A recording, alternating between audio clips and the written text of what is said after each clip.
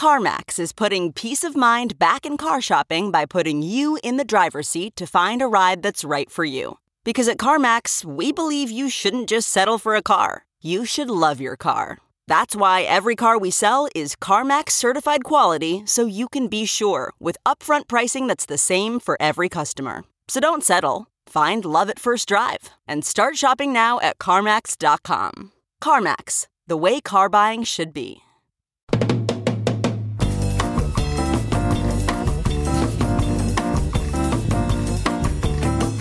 It is Tuesday, June 25th, and live from the Chicago Sun-Times Chicago Reader Studio on Racine Avenue, this is the Ben Joravsky Show.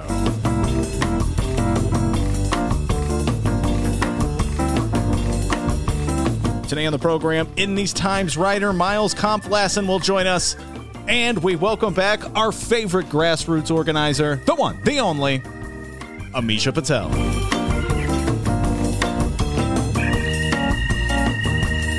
And now your host, Chicago Reader columnist back from California, Ben Joravsky. Hello, everybody. Ben Joravsky here. We're calling this Oh, Those Dems Tuesday.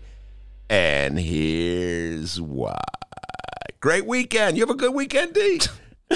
Yeah, great weekend. It was great. Certainly a long weekend, as the doctor said. We took 2 days off. We closed down the show. Although you were working like a busy little beaver last week. You came in on Friday, I think, and Thursday while I was jet setting in California. Went to visit my daughter in California. So took a couple days off and had a great time. Let's see. I saw a movie when I was in California. Saw a movie, The Dead Don't Die. If you like zombie movies, go see the zombie movies. Pretty good flick. Everybody in California, just like everybody in Chicago that I know, is talking about Quentin Tarantino's movie, eagerly counting down the days to Once Upon a Time in Hollywood comes out. So Chicago and California have that in common.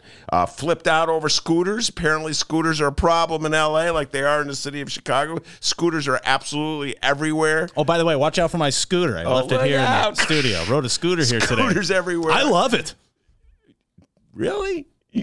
I'm having a hard time. You see my scooter over there, right? Come on. That looks like a knapsack. Oh, but anyway, so, yeah, scooters everywhere in California, scooters everywhere in the city of Chicago. I can go on and on about scooters, but I'm going to hold off for the moment. Let's see. Bought myself a souvenir, everybody, when I was in California. Oh, nice souvenir. I mean, you could get that here. I knew you were going to say that. Yo, Dennis was going to say, why would you get a notebook in California if you can get a notebook in Chicago? Doesn't say California, Lakers, nothing on it. No, it says composition book.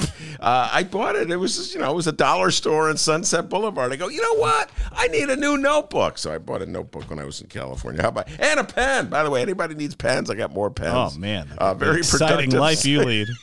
Productive time for me in California. I did what I always do, talk politics. And here's the thing about me, folks. I'm addicted to politics. I can go to any state, any city, any town, and engage myself in a political discussion with somebody I meet. Generally a politician who's seeking votes, and that's exactly what happened. I was at this farmer's market on Sunday, D, and my wife and my daughter and her friends were all shopping for fruits and vegetables. It was kind of boring. I'm not really into farmers markets. So what I did was I found my way to this congressional candidate, this obscure congressional candidate in California, running against Adam Schiff. He's run 3 times. Sal Genovese. Sal, if you're listening, I told you I'd give you a shout out. And Sal is more of like a conservative Democrat, all right? So he is more of the conservative persuasion of the Democratic Party, kind of little to the, like Joe Biden country, if you will. And he's running against Adam Schiff, who's leading the crusade against Donald Trump, potentially impeachment hearing. So I'm kind of an Adam Schiff fan. And so anyway, Sal Genovese and I got into this discussion right there in the middle of the farmer's market.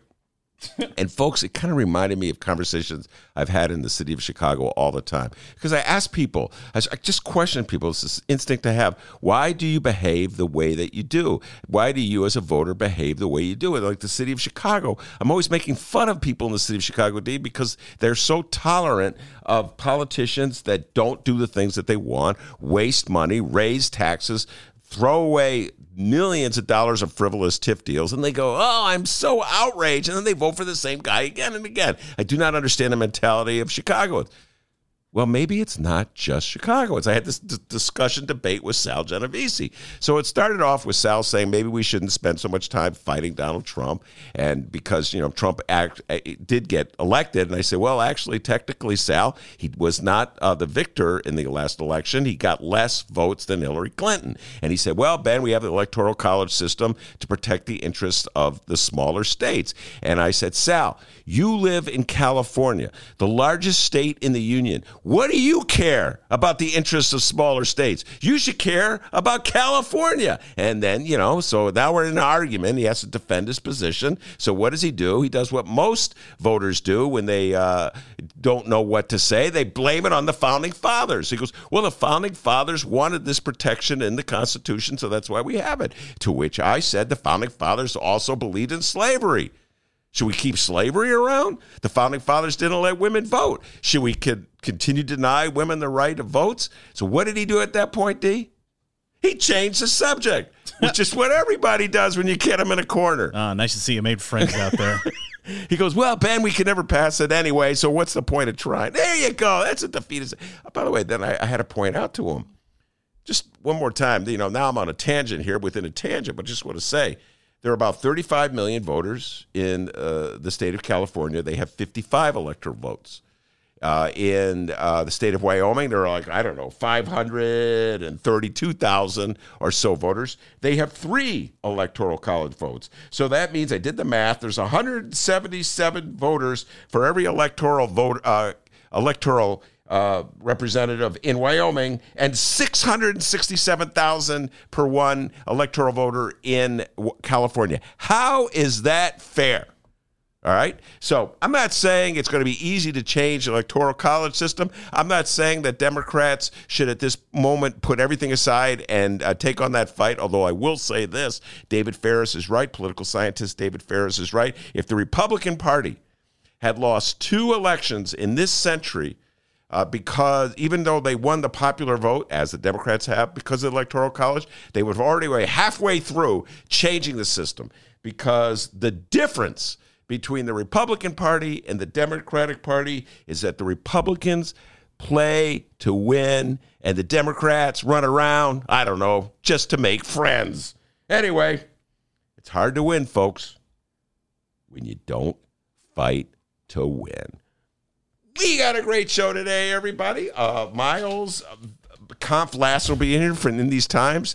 Maya, people go, where's Maya? Maya couldn't make it this week. She'll be back next week. Miles Kampf-Lassin was very kind enough to sit in for Maya. Amisha Patel will be here from Grassroots Collaborative, our favorite community organizer. And guess what, D? What's that? She's bringing a mystery guest. You're kidding me. Oh, mystery guest will be coming in. We've talked about all the issues of the day, national issues, local issues, state issues. Probably talk about, I may ask Miles what he thinks about the Electoral College system. Do it. Yeah, ask him. I'll say, hey, Miles, what do you think about my conversation with Sal Genovese, who's running against Adam Schiff in California? So we got a lot of political talk ahead of us, but before we do that, the doctor's got the news. Ben, did you say there was a mystery guest today? Oh, yeah, there's a mystery guest, man. Oh, wow. Amisha's bringing in a mystery guest. Whoa. Who could it be? I don't know. I think I may know, but I'm not revealing. Okay, so you know. It may be Sal Genovese. People, this is not a pre-recording. It's not a bonus or a best stuff. No, we're live, and we're back at it. Still not a doctor, by the way. Ben took the red-eye home from California. He's operating on fumes this afternoon. But don't worry, listeners, because Ben Jarofsky barely getting any sleep is business as usual here on the program. Really has become a staple. I've got at least 1 hour sleep last night, D, all right? There's some guy talking behind me on the red eye to his son, explaining how you exit an airplane. He was like, really, I think it was his son's first time on an airplane. So I kept that's your cue to go to sleep. He's like, well, what you do is when the plane lands, everybody's going to stand up and walk down the aisle. He's explaining the technicalities. Okay, Dad. So let's talk about the national news happening this afternoon. Hey, Donald Trump, let's take a chill pill on those tweets to Iran. Could we please? So the Iranian military downed an unmanned drone that they claimed had entered Iranian airspace last week, after which President Trump signed another round of sanctions directly targeting Iran's supreme leader Yeah, it didn't take long for Iranian President Hassan Rouhani to respond. He called the new sanctions, quote, outrageous and idiotic, and suggests the administration was, and, well, no one said you can't dislike both of these people, quote, afflicted by mental retardation for imposing them.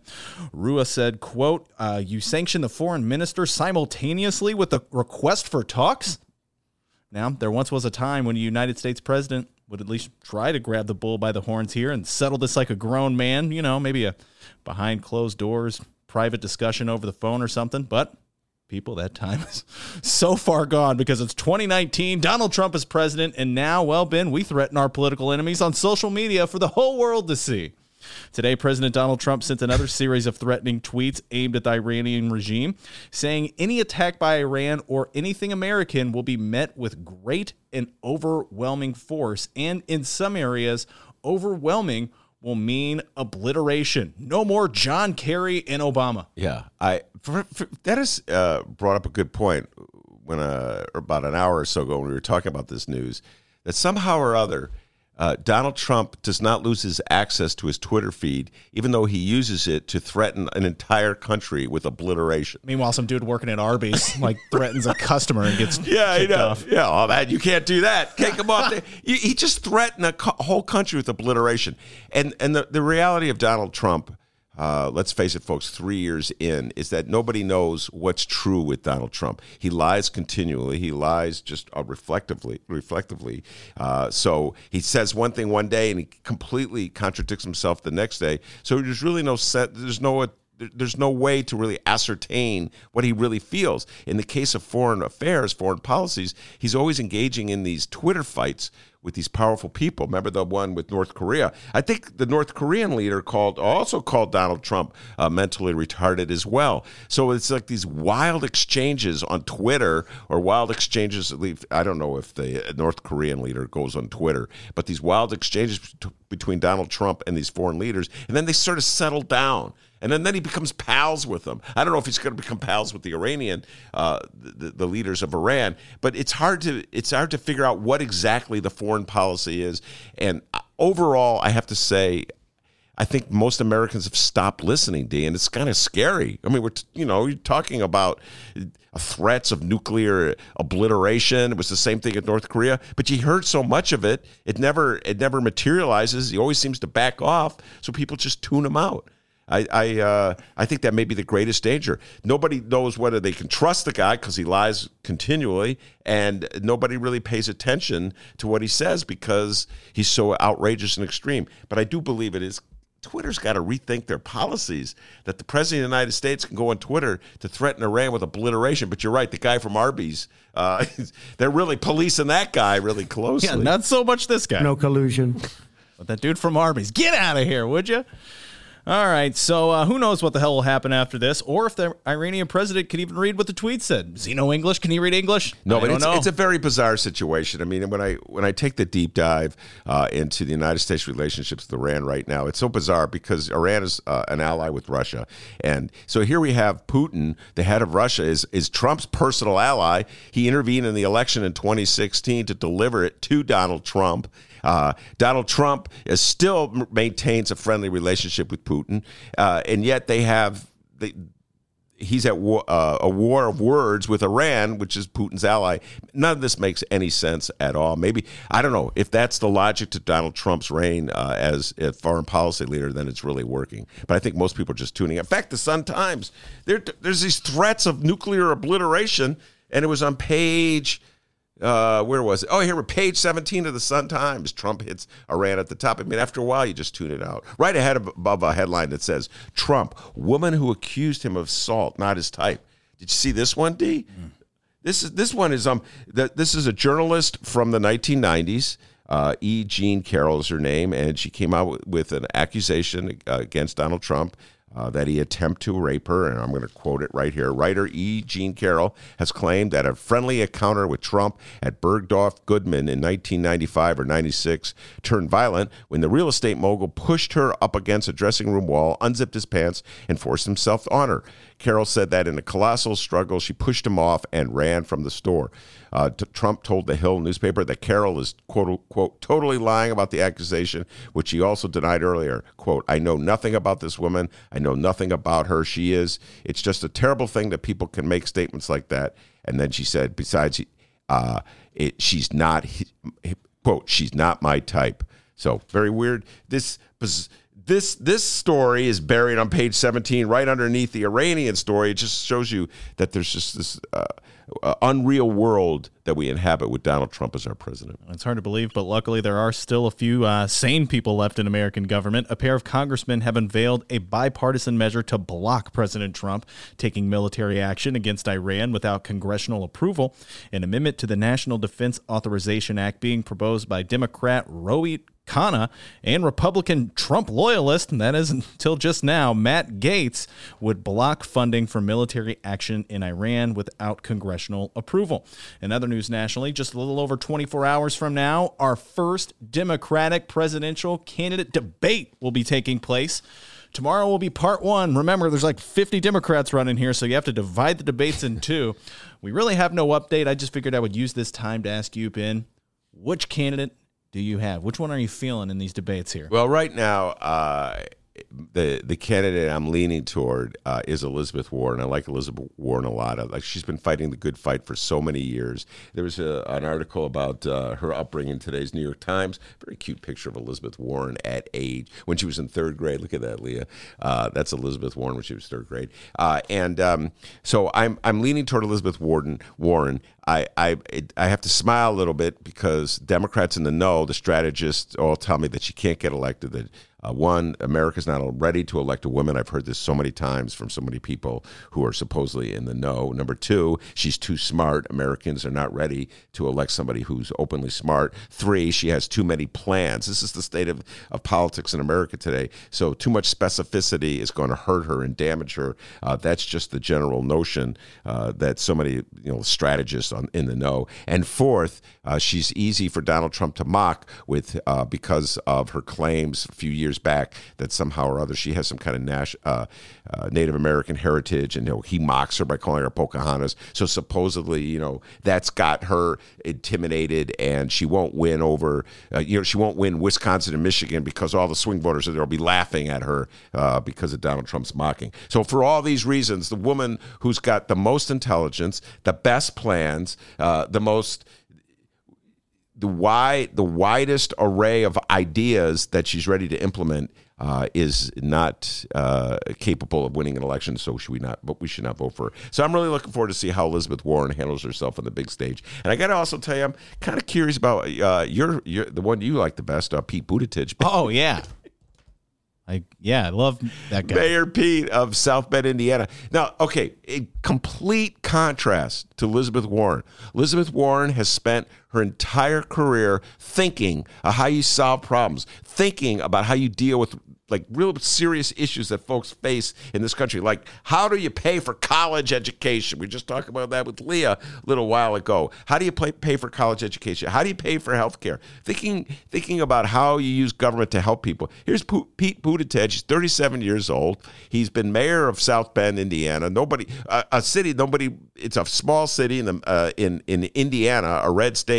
Few people know much about his record, but because he's a smooth talker and he's able to win over a few national media types, he's suddenly raking in millions of dollars, and it's like neck and neck, or he's right there with Elizabeth Warren. How is that fair in any way? How does that show much sense? I don't know, but over the weekend, people suddenly starting to pay attention to Pete Buttigieg because of some police shootings in South Bend have shown what Henry Davis was talking about when he came on this show about, what was that, about a month ago, to talk about race relations in South Bend. And suddenly we sort of realize that Pete Buttigieg is, to put it mildly, not doing a very good job in managing race relationships between blacks and whites in South Bend, Indiana. And so now people are, oh, my God, they're looking at his record and his performance, and it's not matching up to the rhetoric. So I'm kind of curious how he's going to deal with this. All of a sudden, at age 37, after being mayor for 8 years, he's discovered that there's tense relationships between blacks and whites. So it's interesting. Yeah, I guess better late than never. So I shouldn't invite you to the Pete Buttigieg party I got going this week. No, I got issues with Pete Buttigieg. I have to say I have issues with Pete Buttigieg. I don't understand how somebody could just emerge out of nowhere with having no background to speak of in terms of, having ideas to deal with the many problems the country faces, and then suddenly find himself at the top of the pack. Take Ben off invite list. Okay. Yeah. Now, of course, we will keep you posted on these stories as today's program rolls along, but people, we're moving on. And after this short little break, people, we're going to find out what's going on locally. We're going to find out what else is news. It's the Ben Joravsky Show. Read the Chicago Reader to get up to speed on what's what in Chicago. Culture, food, arts and entertainment, weekly concert listings, weekly event listings, the environment, travel. I can continue, but you get the point. And for all of you Chicago political junkies, raw weekly columns on real city politics from Maya Dukmasova and our very own Ben Joravsky. The Chicago Reader, free to the public in newsstands throughout the city and online at chicagoreader.com. Read it now and be a more informed Chicagoan. Today's Ben Joravsky Show was brought to you in part by Chicago Architecture Center. Discover the breadth and majesty of Chicago's architecture on a Chicago Architecture Center bus tour. From bungalows to Bauhaus, our expert docents will share the fascinating stories behind our city's architecture. Book your tour at architecture.org/tours. Now, if you'll excuse me, I'm actually on a bus tour right now. Oh my, look at that wonderful piece of architecture. Welcome back to the Ben Joravsky Show, live from the Chicago Sun-Times. Yes, I love that commercial. Look at that lovely piece of architecture. I was on a tour, man. Look at the brain on Brad. Anyway, look at the big brain on Brad. No, we're just going to go with brain on Brad. Anyway, what you got for me in the local news, dude? You're talking to yourself. We're about to find out what's going on locally. It's time for What Else is News. Okay, 3 questions. 1, which one of you listeners in Illinois is throwing a New Year's marijuana party? Because it's about to be legal, all right? 2, how do I get invited to that party? And 3, Alderman Carrie Austin. Seriously, what the hell did you do? Our attempt at answering those questions is happening in moments. But first, we need to talk about what happened while we were away. Ben Joravsky, while you were out in California riding your scooter all about the city of Los Angeles. Don't lie, you love these scooters. I saw you the other day. Yeah. The Rolling Stones performed in Chicago. Mick Jagger, Keith Richards, and those other guys were at Soldier Field. It was your typical Rolling Stones concert in 2019. Very old men. For 10 trivia points, name one other member of the Rolling Stones. Got nothing. Jim Jones. Jim Jones? I don't know. Charlie Watts on drums. Millennials, hang tight. Got a fantastic program for you. Glad you downloaded. Don't turn away. Don't tune out, okay? By the way, did you listen to any Kurt Cobain over the weekend? Dude, I listen to Nirvana every now and again on the regular. The question is, did you listen to Nirvana? Still not got around to it, all right? Proco Joe, I'm going to get around to it, okay? Nirvana. It's on my list of things to do. All right. So it was your typical, Rolling Stones concert in 2019. Very old men gyrating their hips about the stage.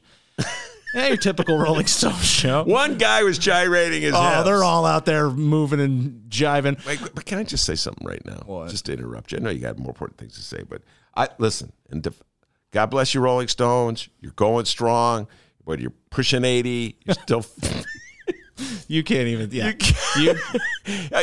Some suckers born every minute going out to Soldier Field. Is that where it was? Soldier Field? Yeah. They filled Soldier's Field with a bunch of old people. God bless every one of you, okay? But I'm just going to put it out there. I got to take the strong stance. They pay me the big bucks to take the strong stance. Mick Jagger, the aforementioned man who was gyrating his hips, cannot dance. There you go. I had to say wow. He can't dance. Well, that is not dancing. That's running around and doing gyrating. Okay, now what I said, being old and gyrating, that's fine. But saying they can't dance, can't dance. You ever see him? The man can't dance. It's our last show at the Chicago Sun-Times, people. It was nice while it lasted. We're gonna get booted out of here now. Brian loves the Rolling Chris Stones. Fusco just won't stop talking about it. He's a great dancer. But it was your typical Rolling Stone show until singer Mick Jagger gave a special shout-out to our newly elected mayor, Lori Lightfoot, saying, quote, I know, guys, this happened like last week, right? But we've been gone for a long time. I was so excited when it happened. Did you hear about what Jagger said? Mick Jagger said, quote, I want to welcome Lori Lightfoot. He told the sold-out crowd, very nice, very nice. Then, out of nowhere, Mick Jagger cracks an Alderman Ed Burke joke. Ed Burke, Alderman of the 14th Ward, the other crooked alderman who was recently indicted for abusing his power and shaking down a Burger King. Yeah, that guy. Yeah. Mick Jagger said, quote, and I'm not doing a Mick Jagger. I'm not doing a Mick Jagger. Mate. That was a really good one. Hello. He said, quote, I'm sorry Ed Burke couldn't make it tonight. Oh, man, Mick Jagger's got a million of them. Not only can't he dance, he can't do comedy. Let me say this. Okay. No, you were just... I was talking to Mick Jagger last night. He goes, really? Hello, Ben. He called me up. He goes, you know what he's going to talk about tonight, D, at the concert? TIFs. It's going to go, let's clean up that TIF program, Chicago. All right, so then all those people, those old people in this Soldier Field, yeah, man. So we've offended our Rolling Stones fan. We've offended our British listeners. Let's keep going, Ben. Let's just lose them all. What else? Let's lose them all right now. I'm just trying to think what other issues Mick Jagger can. He can weigh in on Pete Buttigieg. Oh yeah. I really want to hear what Mick Jagger has to say about Buttigieg. Should Buttigieg be allowed to run for mayor when he can't even do a decent job? Excuse me. Can he be allowed to run for president of the United States when he can't do a decent job of running South? So the Ed Burke comment wasn't enough, huh? He's got to weigh in on national politics too. Come on, man. He's there to sing, not sit there and debate. Have you heard Mick Jagger singing lately? All right. Please stop.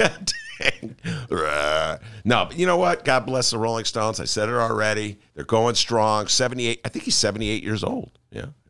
Miles, our next guest, a huge Rolling Stones fan. Oh, really? I am actually. Are you? Really? Yeah, I'm trying to get tickets to the show tonight, so if any of your listeners are holding extra tickets. Shamelessly appealing for tickets. So, Ben Jarofsky, the question here, does Mick Jagger follow Chicago politics? And more importantly, do you think he listens to the Ben Jarofsky show? He's a huge listener right now. Did you see he made that comment about Italian beefs and Malort at the show, too? No. Somebody is feeding him these lines, clearly. But kidding. Tonight he will be discussing the TIF program, okay? He goes, I don't understand how you could spend all that money on the north side and ignore the south Please side. stop with the accent. By the way, Mick Jagger, they got their music from Chicago Blues, which is a lot of the birthplace of the Chicago Blues. Chess Records, South Side. So Mick Jagger, tonight, on stage, will speak up for the South Side of the TIF program. He'll say, hello, mate, spend more of that money. Okay, well, if he listens to the show, you just upset Mick Jagger. I'm going to ask Miles, in your humble opinion, can Mick Jagger dance? I don't think he dances as much as he prances, but I think that's more of a prancer than a dancer. I think so, but I think that's what people are paying for. I like your kind of chimney sweep version of him, where he's a little cockneyed. Chimney sweeper. That's like the dude. What was his name in Mary Poppins? Yeah, Dick Van Dyke. Dick Van Dyke. I'm doing my Dick Van Dyke imitation. Okay, moving on. After years of neglect, Illinois is finally getting its mojo back, and we're open for business. Ben, Illinois Governor J.B. Pritzker may be right. The following comes from the Chicago Sun-Times and one Tina Sfondeles. Recreational marijuana is now roughly 6 months away from being legal across Illinois. Governor J.B. Pritzker signed the bill into law today. That means residents 21 and over will be able to buy marijuana at dispensaries as soon as January 1st. Illinois now joins 10 other states that have legalized recreational marijuana. In Vermont and Washington, D.C., cannabis possession and cultivation is legal, but sales are not regulated. Illinois and Vermont both legalized the drug through the legislative process and not via ballot initiative. Yeah, all right. Listen, everybody knows my position on the legalization of marijuana. I've been advocating it for years and years and years, and now that it's happened, I have this, it's like, is that all there is attitude? You know what I'm saying? This anticlimactic attitude. I know I should be happier. To me, again, all the reasons for legalizing reefer that they've stated in the state, like the notion of using it to raise more money, I think are the wrong reasons. That to me, the war on drugs was a colossal failure. It should never have been waged, and we should have just stopped the war on drugs 30 years ago when Mick Jagger was in his 40s, okay? Mick Jagger, by the way, big reefer head back in the day. You didn't know that, did you? I mean, come on. He got busted. No, a rock and roll guy smokes pot. I believe he got busted for hashish. Okay. By the way, is hashish going to be legal?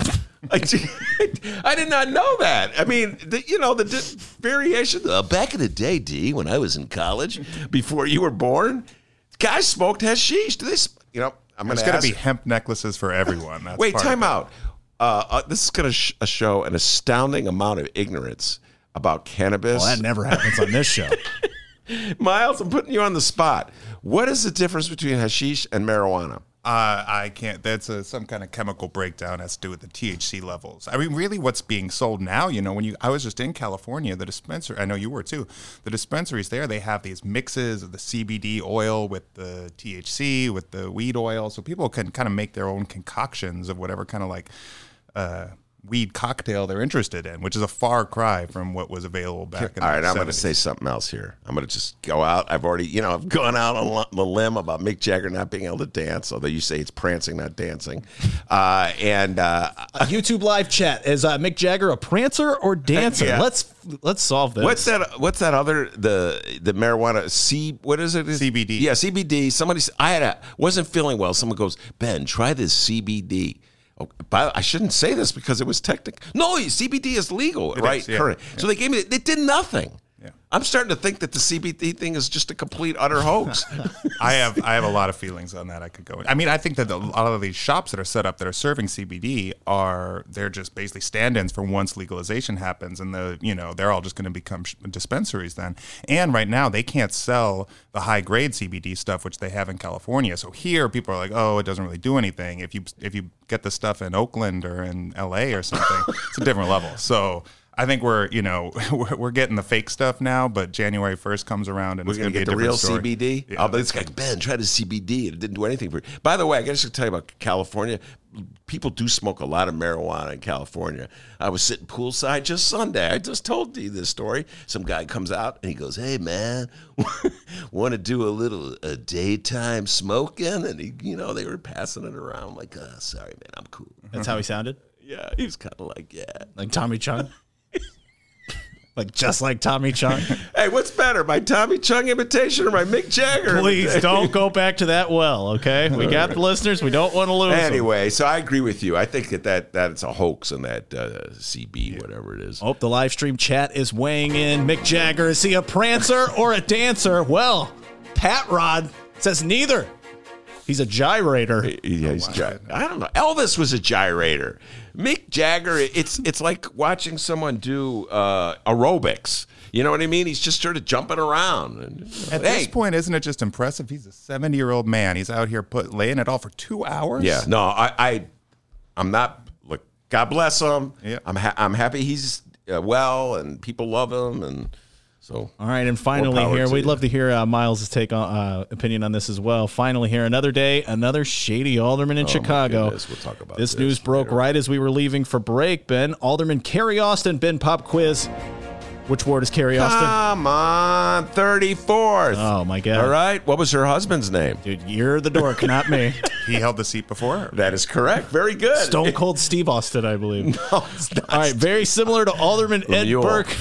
Very similar to Alderman Ed Burke, Carrie Austin's ward office was raided by federal agents. Mm-hmm. And also similar to Ed Burke, yet we now wait for what exactly Carrie Austin did or did not do. But if you were to ask Austin, she'd say she did nothing. Here's the quote from Austin, quote, I really have done nothing wrong. See, she said it. Oh, well, it must there be you true go. then. She went on to say, I'm going to try to get back to what the people elected me for. The following update comes from the Illinois Political Bulldogs over at Illinois Politico and one Shia Kapos. Austin hasn't been charged, but she was a no-show at pre-slating meetings last week at which candidates for 2020 races introduced themselves. Politico went on to note that Austin is vice chairman of the Cook County Democratic Party, and I'm not sure if the news cycle has washed this person away from your memories yet, guys, but the chair of the Cook County Democratic Party is Toni Preckwinkle. Remember her? Ran for mayor, got beat by Lori Lightfoot, like handedly. Politico asked Preckwinkle if Carrie Austin should be allowed to keep her position. Preckwinkle said that she hasn't decided on whether to ask Austin to step down, saying, quote, there's a difference between an investigation and a criminal charge. So Ben Jarofsky, let's just park it here. Go read the rest of the story on Politico if you want to read the rest. I'm going to ask you your thoughts on Carrie Austin. What do you know about her past, and should she step down from her position? I do not believe she should step down right now. I believe in the system we have. You're innocent till proven otherwise. And by the way, and Tony Prickle is absolutely correct. Unless I missed something, Miles, she has not been charged with anything officially. There is an investigation.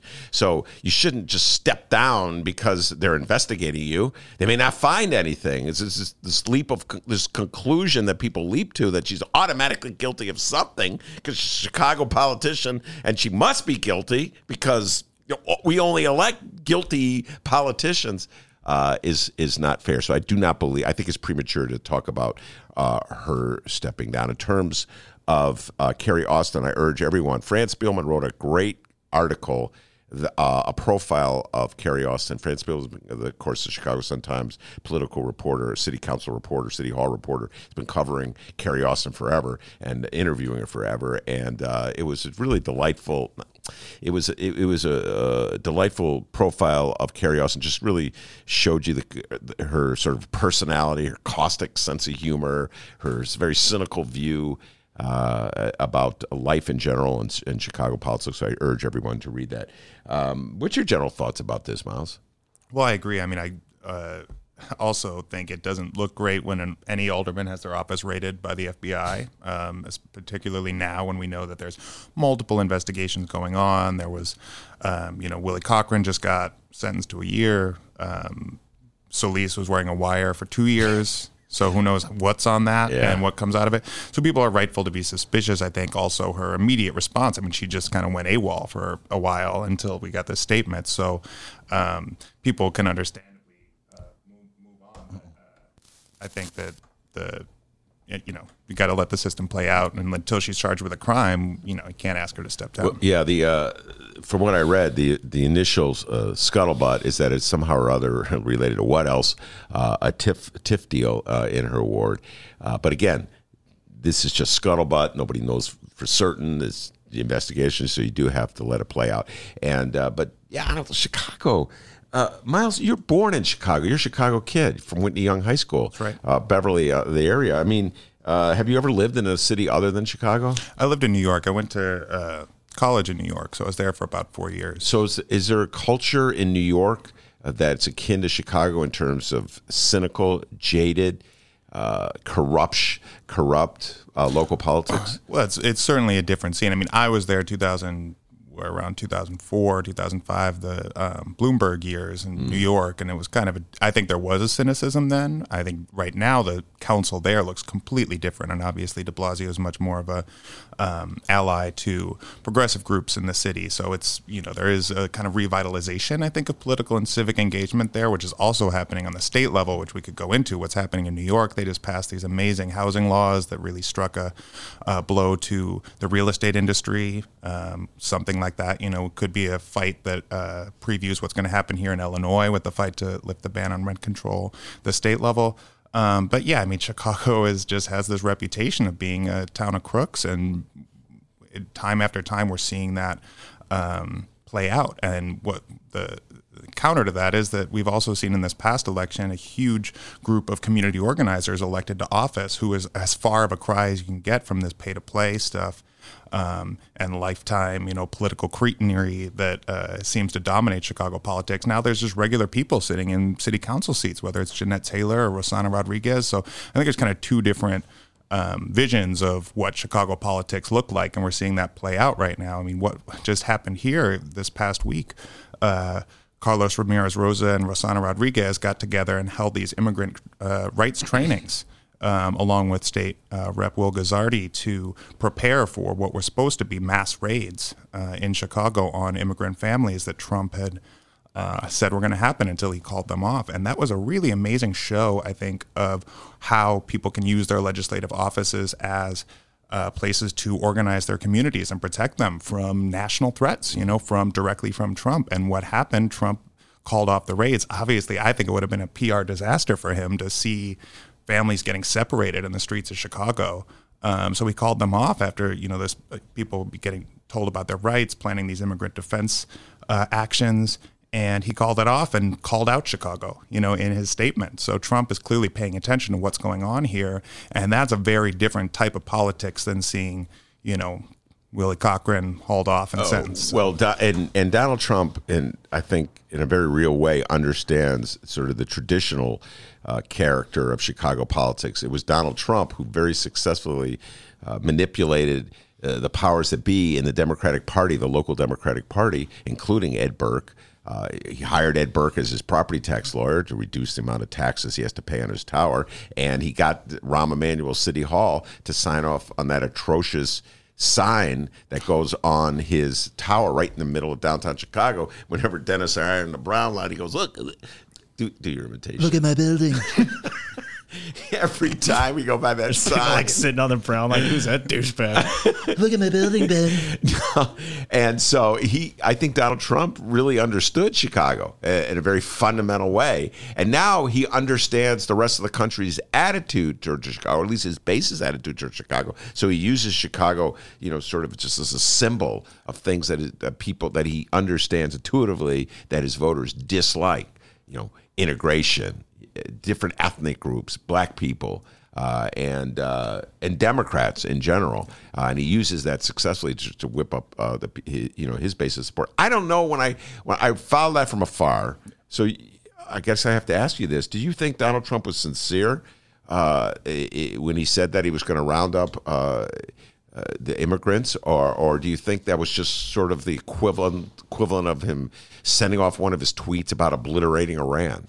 Well, I think that it is no coincidence that he put out all of this, these threats about rounding up millions of immigrants, he said, at the same time he was launching his reelection campaign. Because what we saw back in 2015 is he founded his whole campaign on fear and villainization of immigrants, black and brown communities, and he's continued. That's been a through line throughout his presidency. You can say all kinds of issues he's flip-flopped on. He said he was going to provide everybody health care. He wants to throw people off. He has been consistent on making immigrants the enemy in his story of America. And that, I think, is central to how he is trying to build up his base.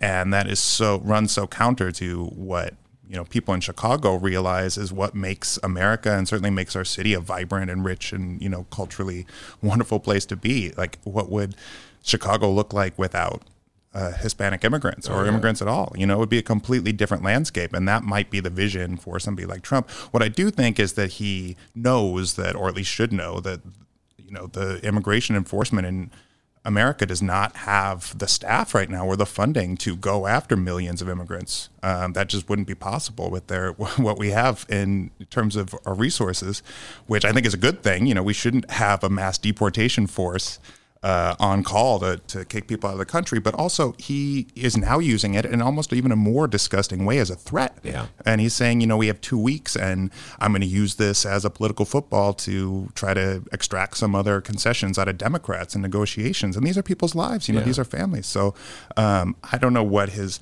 exact convictions are, but I'm not surprised that that's how it went. By the way, I should point out to follow up to what you said. Rob Perrell, who is a demographer in the city of Chicago, was on the show about a week ago. We interviewed with him talking about the future of the city of Chicago in terms of population.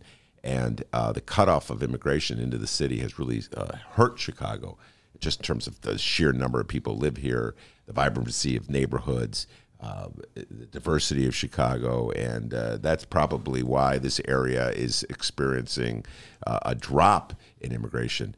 And frankly, I've said this so many times, Miles, I do not understand. Well, I guess I do understand why people, let's say in North Dakota, are fired up about Donald Trump, playing off prejudice and fears of people with brown skin and riling up his base.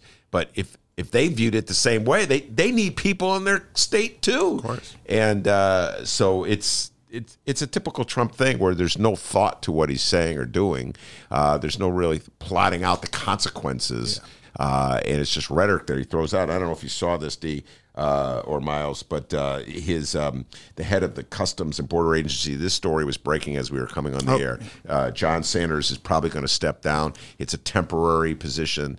He was filled a vacancy that was created when the former head of that entity took over Homeland Security.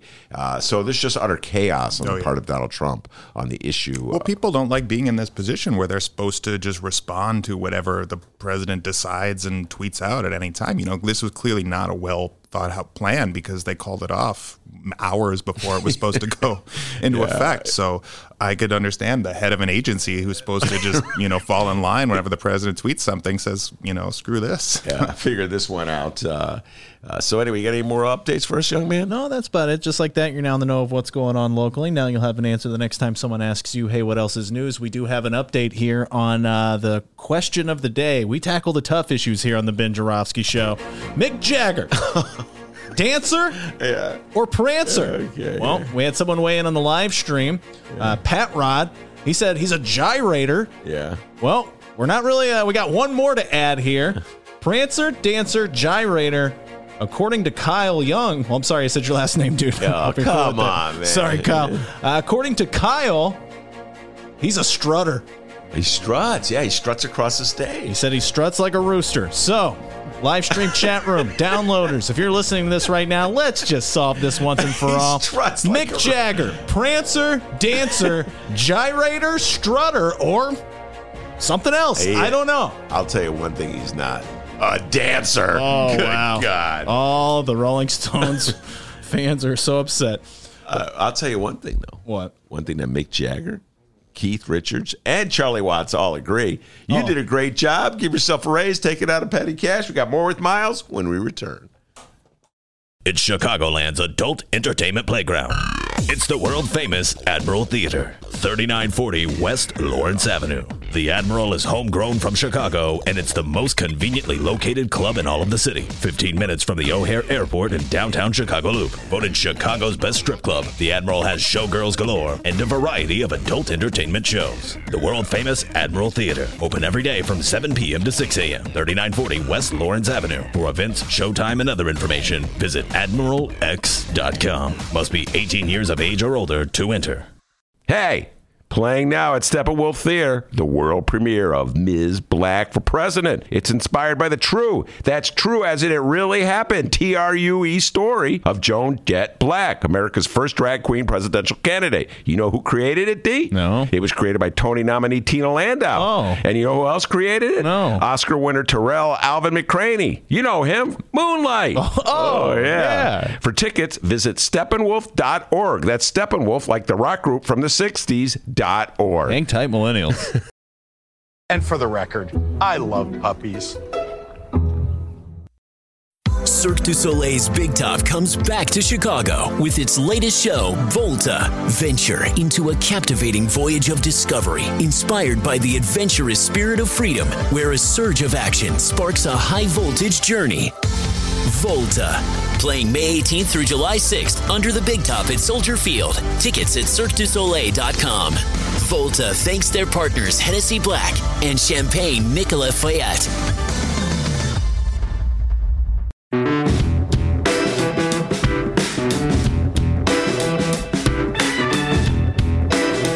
Welcome back to the Ben Joravsky Show. Yes, indeed. We're back. Miles Kampf-Lassin from In These Times is with us. We were talking local politics. Let's keep it here in the state of Illinois. Let's talk about state politics. J.B. Pritzker signed the reefer bill. Marijuana is now legal, and thanks to Miles, I now sort of understand the difference between hashish and marijuana. Thank you, Miles.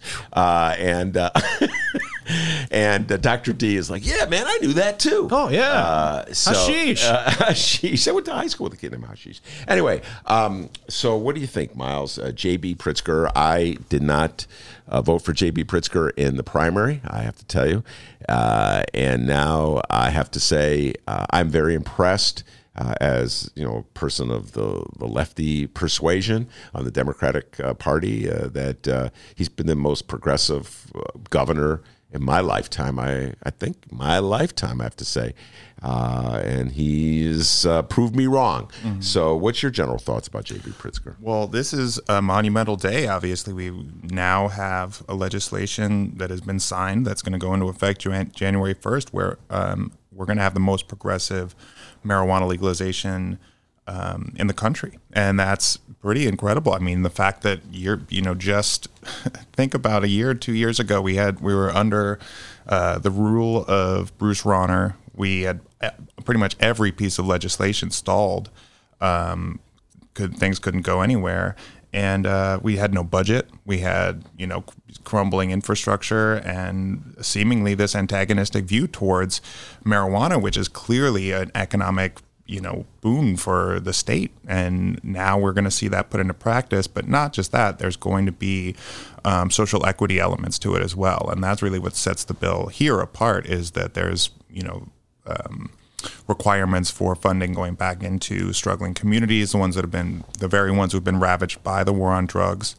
And we're going to see business incentives for black and brown-owned businesses to get involved in the business of marijuana. Because when you look at some states like Colorado, it's just all basically wealthy white people that run the whole marijuana industry, and they're the ones that are benefiting and profiting off of this new business, whereas the people that faced the repercussions from marijuana being illegal were primarily black and brown people, so disproportionately. So that's a pretty incredible thing that we have just witnessed in the state, and it seems like it just happened so fast that it's like, oh, this is just how the state runs. But compared to what we had before, it's pretty incredible, and that just adds to this list of pretty incredible accomplishments, not just for Pritzker, but for the supermajorities that Democrats have in the legislature, and really for the community groups that have been fighting for these changes forever. I mean, it's not like the new class of representatives and state senators got in office and wrote all these bills up super quick and got them to the governor's desk. These have been in process for years, and they've been informed by the work of community groups. So whether that's the graduated income tax, the abortion protections, which are incredible, and will help protect Illinois if Roe v. Wade does, in fact, get overturned by Trump's Supreme Court. We got a budget, finally. We got a massive infrastructure bill. One thing that has been fairly uncovered is the contract that got signed with the AFSCME 31. I mean, that had been stalled for years under Rauner, and so they had just been operating off the previous contract. They're getting reimbursement pay. They're getting raises for the next 3 years. And it's, by all accounts, a fairly fair contract. It got ratified by a pretty good margin. So these are really positive steps. What I will say is that I would not go as far as to give this governor an A necessarily. I think there are some areas where we could have gone farther, particularly with the budget. I think Pritzker really wanted to get Republican votes and wanted to make it a bipartisan bill, which is understandable. But as a result of that, they did take out some of the amendments in there that would have put some more taxes on corporations. There was things that closed corporate tax loopholes, specifically around offshoring. Those got removed after Republican objections. So really all of the revenue in that budget is pretty regressive, whether it's the plastic bag tax, the cigarette tax, and same for infrastructure. I mean, we're going to see vehicle registration taxes increase. So there are some more regressive elements of this that I think that could have been potentially avoided.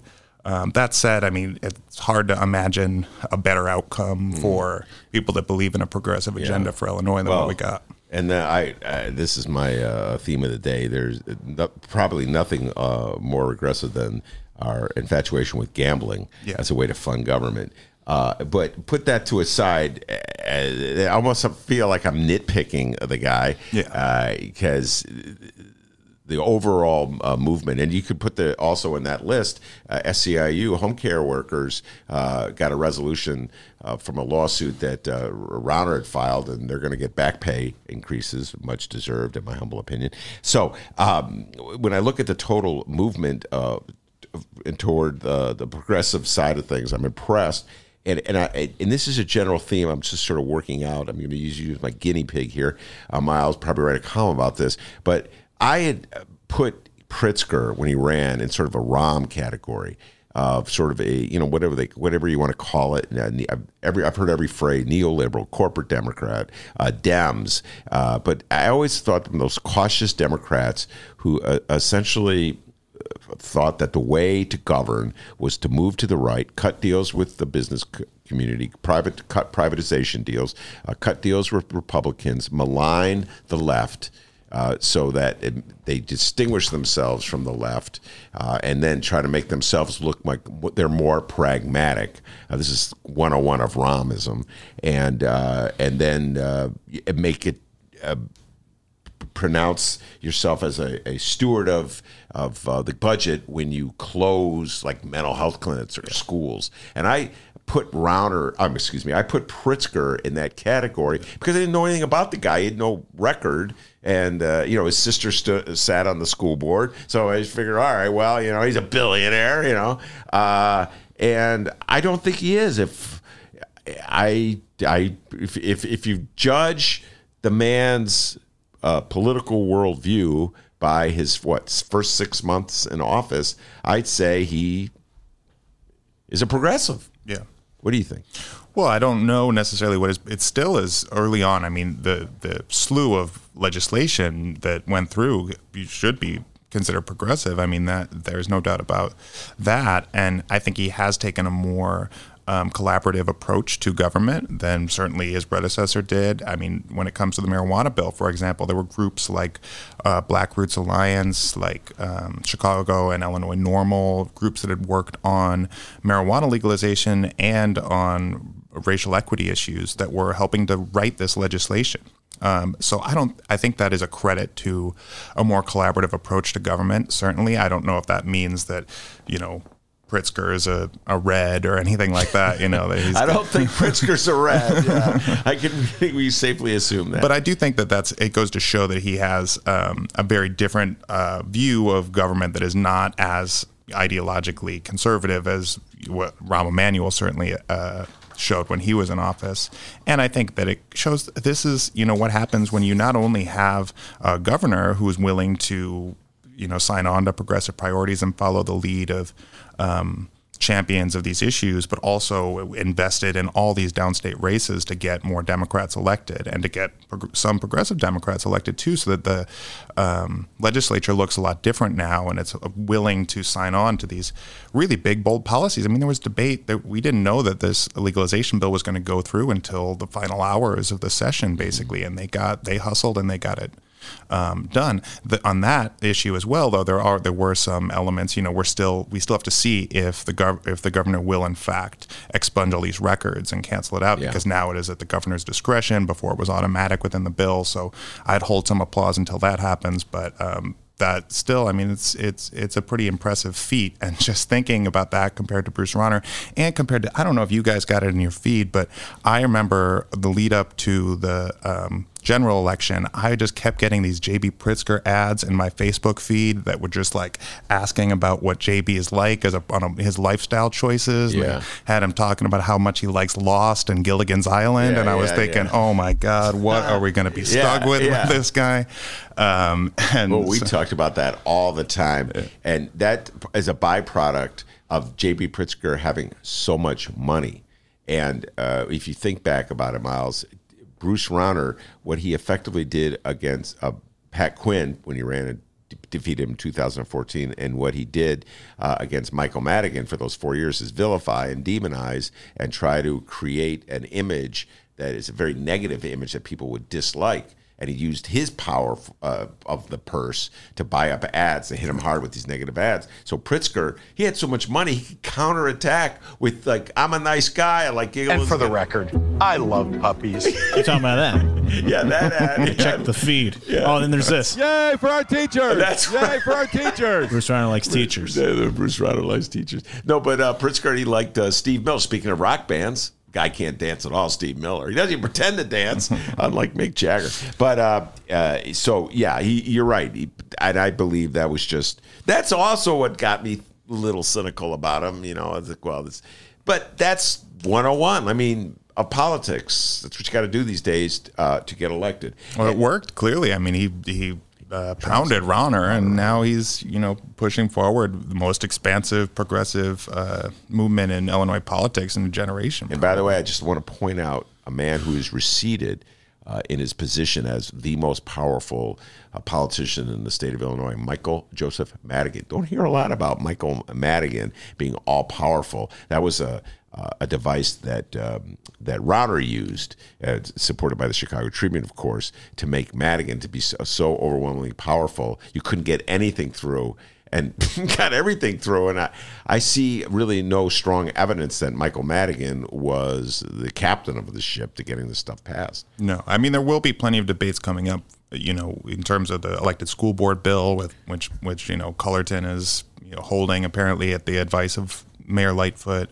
And when it comes to repealing the ban on rent control, I mean, I think that's going to be a massive fight, and the governor and all sorts of constituencies are going to have to show which side they're on. It seems from all the referendum votes that happened here in Chicago, I think they were all over 75% positive. People are excited. They at least want to lift the ban and let municipalities decide on whether they're going to enact rent control. And the one people standing in their way is the real estate lobby that got that ban put in place originally in the 90s. So I think that's going to be another challenge to see how they, which side folks are on. Yeah, I'm curious when Amisha Patel comes on to get her thoughts on rent control. I also get her thoughts on J.B. Pritzker, whether he is a progressive champion of left-wing Democratic policies. All right, before we bring Amisha on, though, I have to ask you about the national politics. You mentioned Bill de Blasio a little while ago, talking about your days in New York with who you were a student in college,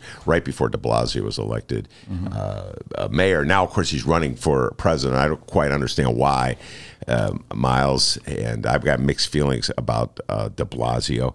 What's your general thought about, is there anybody in this race that I'm showing him a picture of all the Democratic candidates, or is anyone in there that you support early on that you really like? Well, I don't think there's any question about who the progressives in the presidential race are and who are the people that are running to increase their image and their stature and their fundraising, and I think that's the majority of this now 25-person field is people looking out for their future careers and, trying to make a dent, or maybe running like a Jay Inslee where you're focusing on climate change in particular and you're really trying to inject that issue into the debate, which could be worthwhile. But most of these people are either not necessarily serious candidates, and I would probably put Bill de Blasio among them. Why is Bill de Blasio running for president of the United States? Well, every incentive, if you are trying to be a national Democrat, is to run for president. Why would you not? You get to increase your fundraising list, your stature, you get national media attention, you get to, seem like you're an important person. There's a lot of reasons to run for president that are not necessarily thinking you're going to be, or you get picked as VP, or you get picked as some type of cabinet spot or something. You're basically throwing your hat in the ring to say, hey, I'm out here, if you want to. So what do you think Bill de Blasio, in particular, what does he bring to the race?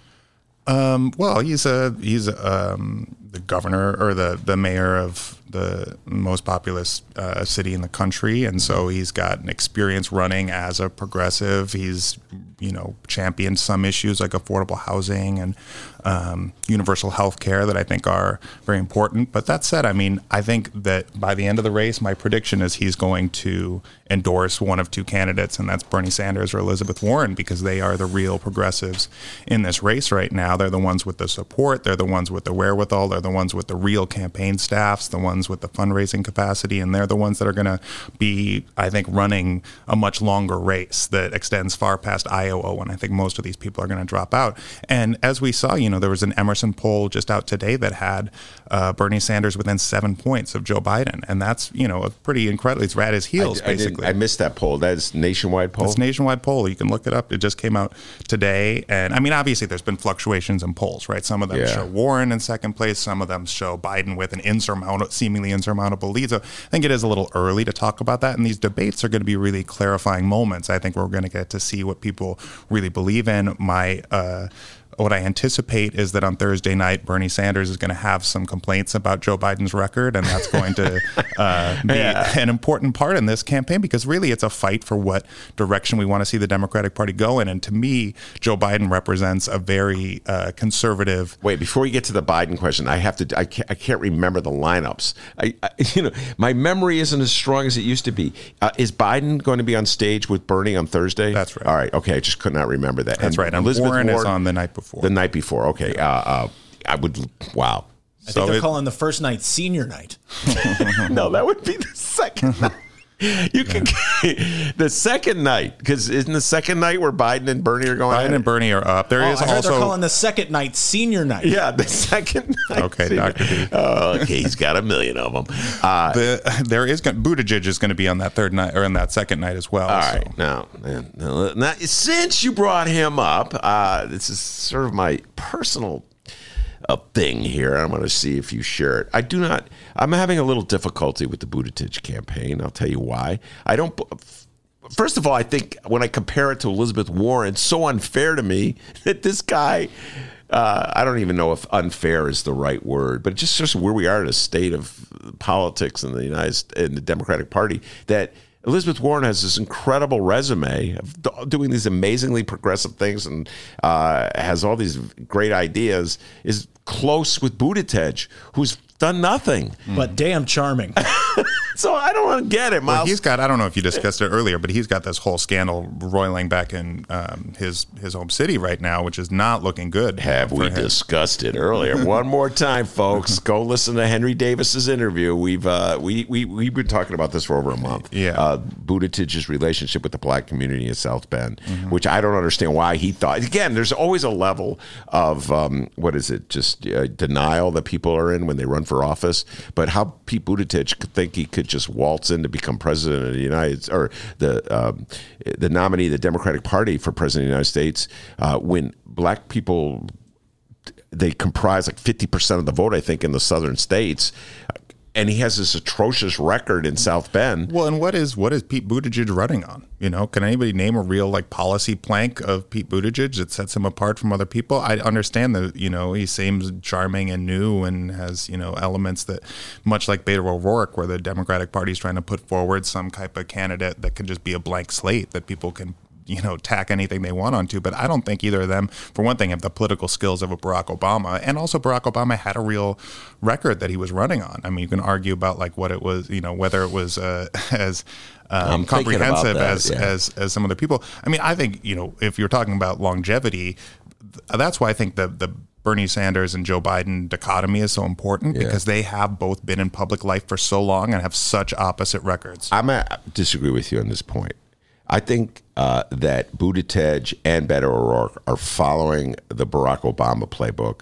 I think that Barack Obama did not have a legacy, did not have a record. What he had was a position against the Iraq War in 2002, before it was popular to be against the war, that distinguished him from Hillary Clinton. That and his charm, his charisma, and his ability to give a speech got him real far. Yeah. And I think that is a pattern that Buttigieg and Beto O'Rourke are trying to emulate. And I personally, maybe it's a sign of my advancing age, am getting tired of just narratives, if you follow what I'm saying. I agree with you completely. The only thing I'd say is, at least like Barack Obama had been elected to the Senate, he was on the Foreign Relations Committee, he had been in this kind of national politics space, whereas Beto O'Rourke and Buttigieg, neither of them have come close to that in terms of their political career so far. And I'll give, now that I took from Barack Obama, I will say he apparently thought about these larger issues of race in our country. He thought about him. He wrote about him, in his book about his father. But I do believe that in some ways he's hurt Democratic Party. You know what I'm saying? His success.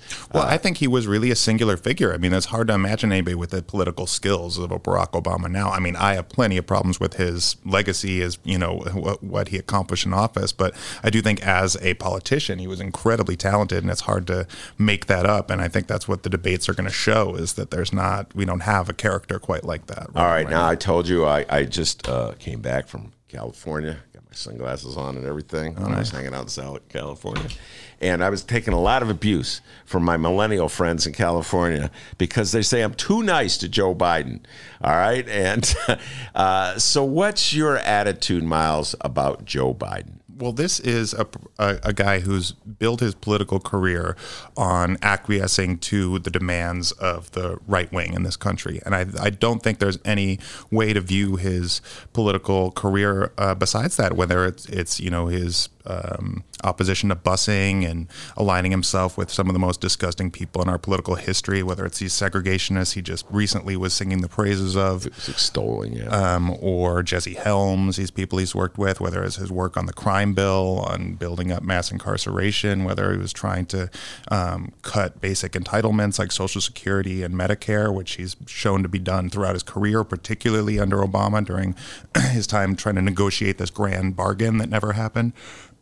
I think that this is somebody who has not shown any progressive leadership, and instead has given us the view of the Democratic Party as, oh, we're just here to meet the right wing halfway. No matter how far right they go, we're just going to keep on giving appeals towards bipartisanship while selling off basic progressive priorities. Whether it's his support, which he's now flip flopping on for the Hyde Amendment, which basically would pull back reproductive freedom in the United States, or whether he's, now talking, he says, oh, maybe we'll do a public option, but he's standing in the way of Medicare for all, which is clearly becoming the Democratic consensus on the issue of health care. Oh. This is not somebody who is going to be a progressive champion, and never have we had a more clarifying contrast between candidates as we have right now, I think, with Joe Biden, who is even more of a conservative force in the Democratic Party than Hillary Clinton was, and people like Bernie Sanders, who's been standing up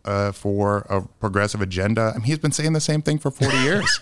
And so, he's been consistent. Like it or not, that's somebody who's been very clear. I think it would be beyond irony if Joe Biden were to secure the nomination. Not saying this would happen, but if he were to secure the nomination by suddenly, at this late point in his political career, start talking like Bernie on health care. Mm-hmm. If that's because it's going to take that, I believe, Miles. The Democratic nominee has got to be strong on health care. Can't do this wishy-washy stuff. And he's been wishy-washy. And one more thing I'll say, Joe Biden just went to this fundraiser in New York, and he said to these bankers, some of the wealthiest people, said, you're not the enemy. Nothing's going to have to change fundamentally. Nobody's standard of living is going to have to change. Yeah. He basically gave the appeal that, it's fine. Everything's working as it should.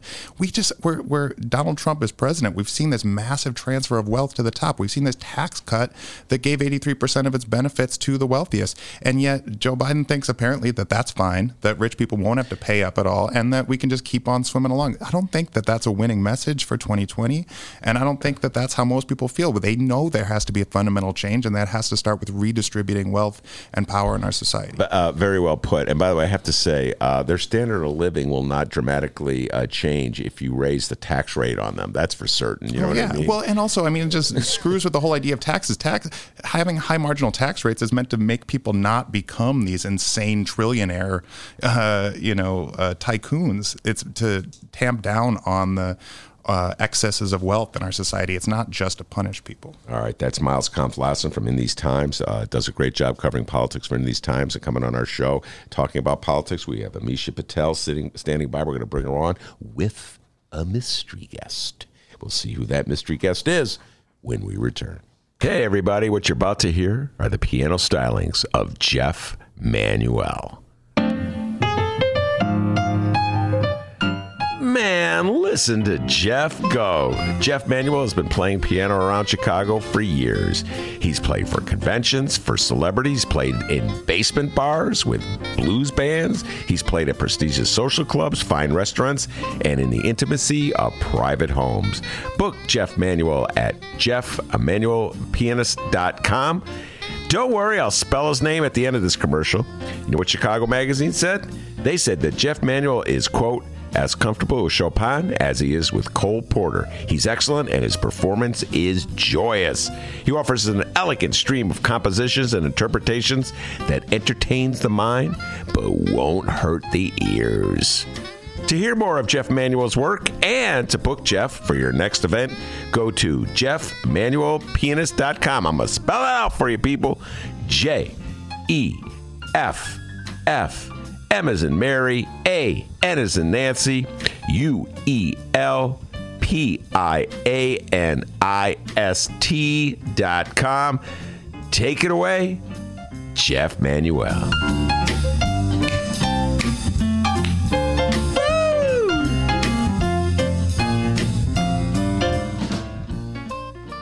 The Ben Joravsky Show is supported by the Northwestern Summer Writers Conference. Now in its 15th year, the 3-day conference held in Chicago features a diverse array of workshops, speakers, discussions, and readings. Learn more at sps.northwestern.edu/writers. All right, everybody, hour number 2 of your Ben Joravsky Show for Tuesday, June 25th is just moments away. But before we get into that and get all carried away, we would like to thank the following unions once again for jumping on board and helping us bring back the Ben Joravsky Show. So many unions, including the International Association of Machinists and Aerospace Workers, Local 126 in District 8, the International Brotherhood of Electrical Workers, Local 9, and the International Union of Operating Engineers, Local 150. A giant thank you to those unions for jumping on board and helping bring back the Ben Joravsky Show. And, of course, today's program is brought to you by our good friends at the Chicago Federation of Labor. Hour number 2, let's go.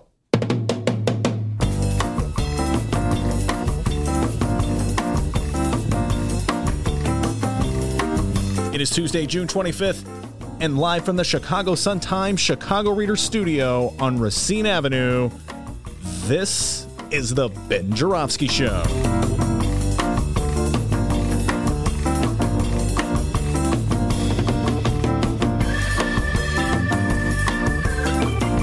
In this hour of the program, it's the return of our good friend and Grassroots organizer from Grassroots Collaborative. It's Amisha Patel with a mystery guest. Mystery guest. Oh, my God. And now your host, back from California. I heard he rode like 4 scooters. Man, don't get me started on those scooters, Amisha Patel. Chicago Reader columnist Ben Joravsky. Yeah, man.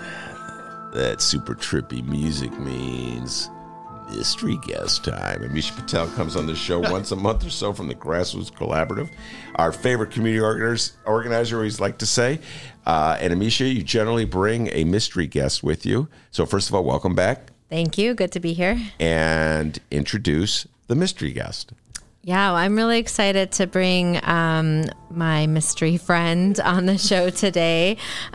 She is a fierce organizer of restaurant workers across the city of Chicago, and she will talk more about her work herself. But here is Nataki Rhodes with Rock. All right, Nataki, welcome to the show. Thank you for having me. Glad to be here. All right, so tell a little bit about yourself. This is your first visit to our show, our humble airwaves. So introduce yourself to our listeners and talk a little bit about your organization. Thank you. My name is Nataki Rhodes. I was born and raised in Chicago. I'm a native of Chicago. I'm a single mom of 1 son. He's 24, and a grandmother of a 3-year-old. I've been at Rock Chicago Restaurant Opportunity Center now for about 5 years. I've been a member for 10 years, and I was a restaurant worker for about 17 years in the industry. 17 years working. Now, what jobs did you hold in the restaurant industry? I held quite a few service, tip work, service, back of the house, front of the house, bartender, bathroom attendant, coat check, pretty much everything. Bathroom attendant? Yes, bathroom attendant. There's still restaurants with bathroom attendants? Yes, Gibson's. You know what? I got to get out more, Nataki. I got to go to Gibson's. Get that sirloin. And Quatino's, too. Quatino's, I believe they still have bathroom attendants, too. I never understood. I know we're in a tangent here, but I never understood the philosophy of having a bathroom attendant. Is there a rhyme or reason? Do people like having?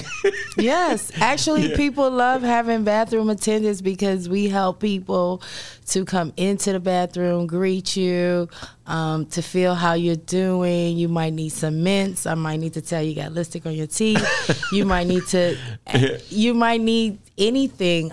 Some people bring their daughters in for the experience. They're very amenable. They leave tips, and they need a lot of help. You'll be surprised. A lot of ladies need help. Okay, that's the ladies' room. And the men's room, too. I'm just putting it out there. The last thing I want to do is have a conversation in a restaurant, Marshall. But you know what? That's just me.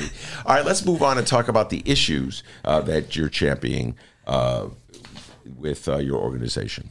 Oh, yes. So Restaurant Opportunity Center, we've been in Chicago since 2008, and we organize and work with restaurant workers and service workers and tip workers across Chicago.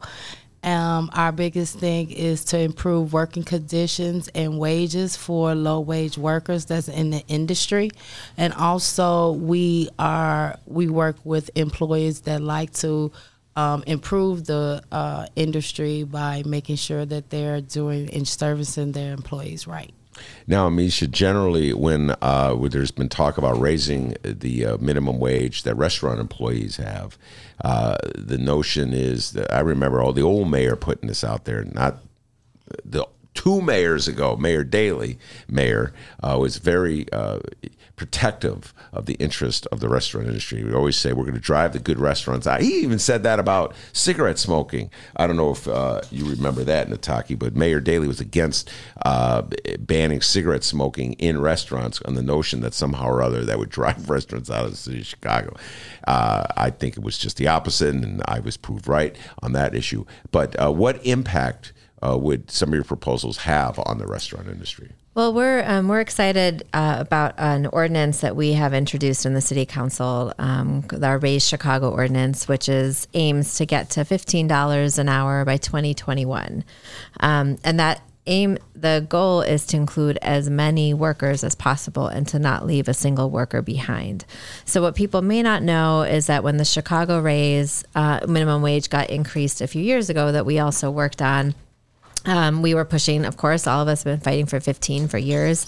We got, a manual starting point was $11, but we, through our organizing, at least got to 13, which is where we're about to hit right now. But what people don't necessarily know is understand is there are a bunch of workers who were carved out, and then there are workers who did not get enough of an increase, the same increase that other workers got. And so we're really trying to fix these things with this ordinance to say everybody in.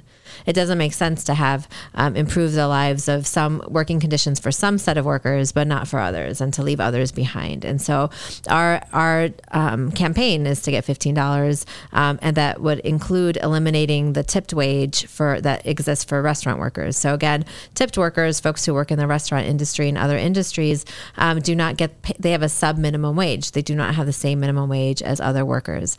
And so the idea is that there should be one fair wage, right? And there should be, again, all work is equal. But also to really address, and then Nataki can definitely talk more about this, but the embedded racism and sexism within tipped worker wages, and the fact that women of color get less pay and get less tips than white male servers or workers do. And so our ordinance is to say, look, everyone should be able to get a $15 wage. The Pritzker, of course, has passed and signed into law legislation for $15, but that doesn't get to $15 in Chicago or anywhere in the state until 2025. So that would mean that Chicago workers would not have an increase in in their salary for years and years and years, and that actually we'd be waiting for downstate workers to start to get their increases when we know the cost of living in Chicago is incredibly high, and there's no need for Chicago workers to have to wait. That we should get to $15, and that's what we're trying to do right now. So, what year do you hope to get the $15 an hour in? 2021. 2 years. 2 years. So go up to 14 next year, and then 15 by 2021. And so what do you make of the general argument that the restaurants put forward? Well, waitresses or waiters get tips, So they're already making more than $15 an hour, and you're just asking for more. You're going to take away from us, and we won't be able to operate. That's the general argument. Either one of you to address that one. So you just came from California, and so California right now is one of our one fair wage states. The workers there, the tip workers there in California make way. They are $15 an hour, and they make way more tips. We are not saying that we don't want our tips. Our tips are, our gratuity for sure serving you right. California, San Francisco. The tip workers make high tips because the industry and the people are still tipping them, even though they are making good wages now. And so we're saying that here in Chicago, which is the third largest city, we're saying that we can do the same thing by paying service workers $15 an hour, phasing in. We'll be phasing ours in till 2023, a phase in, and still be able to keep our tips. Our tips are our gratuities and our service, but we still should be able to make a wage. Oh, wait, so time out. So for tip employees, the $15 an hour would not hit until 2023. Did I get that correct? So 2021 for everybody else, 2023 for waiters and waitresses, servers, etc. Because at this moment there's such a differential that to get up to for tipped workers to get up to $15, we need a little bit more time to do that. But the goal is to get there. And to your point in terms of what the restaurant industry and their argument that tipped workers don't need a raise because of tips, I think what we've seen time and time again is that again the take-home pay of restaurant workers is incredibly low.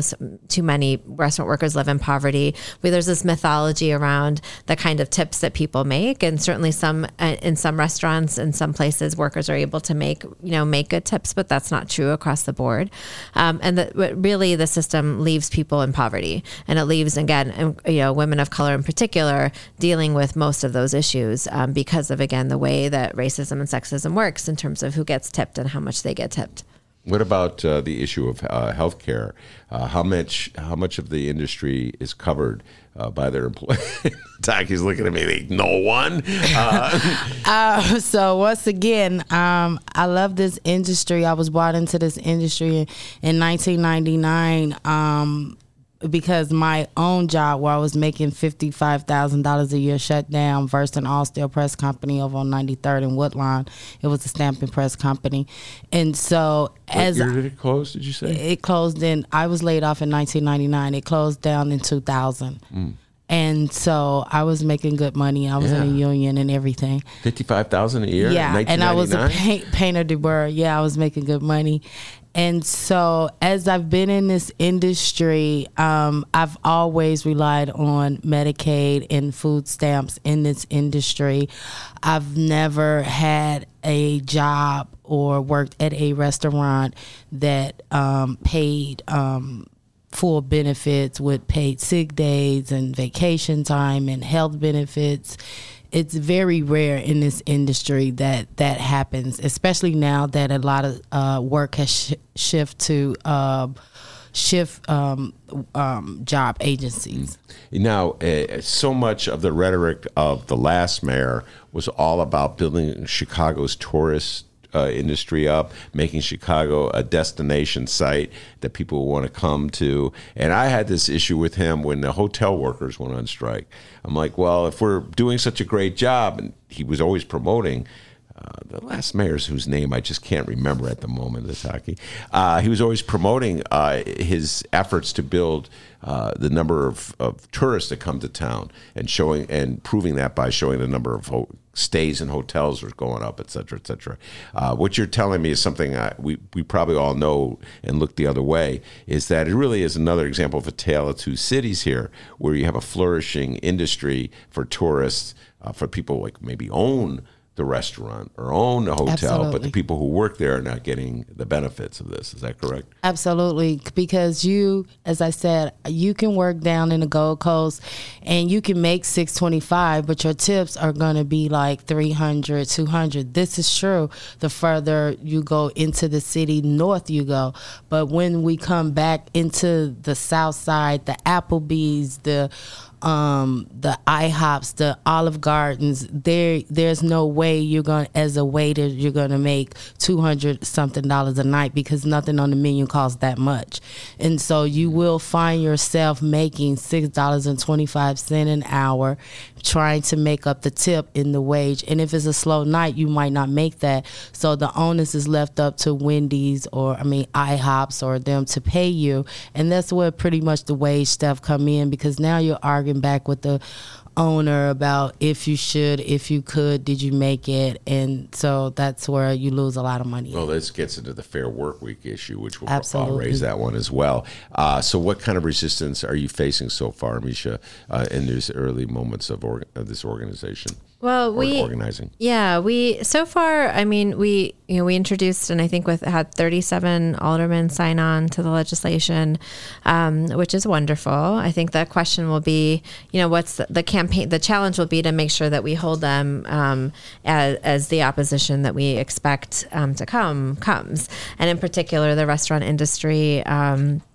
Fought us really hard the last round. We know they're going to fight hard again this round. And, I think there's a lot of work to do to really educate the communities about the reality of tipped workers. We're also working to eliminate the youth wage, right? Young people get paid less than adults do for the same work. And, many young people in the city of Chicago those wages are going to take care of their families. They're going to take care for college, like tuition. They're going to take care of basic needs of their families. And it doesn't make sense that young people are getting paid less than and are exploited for their work because of that differential for their age.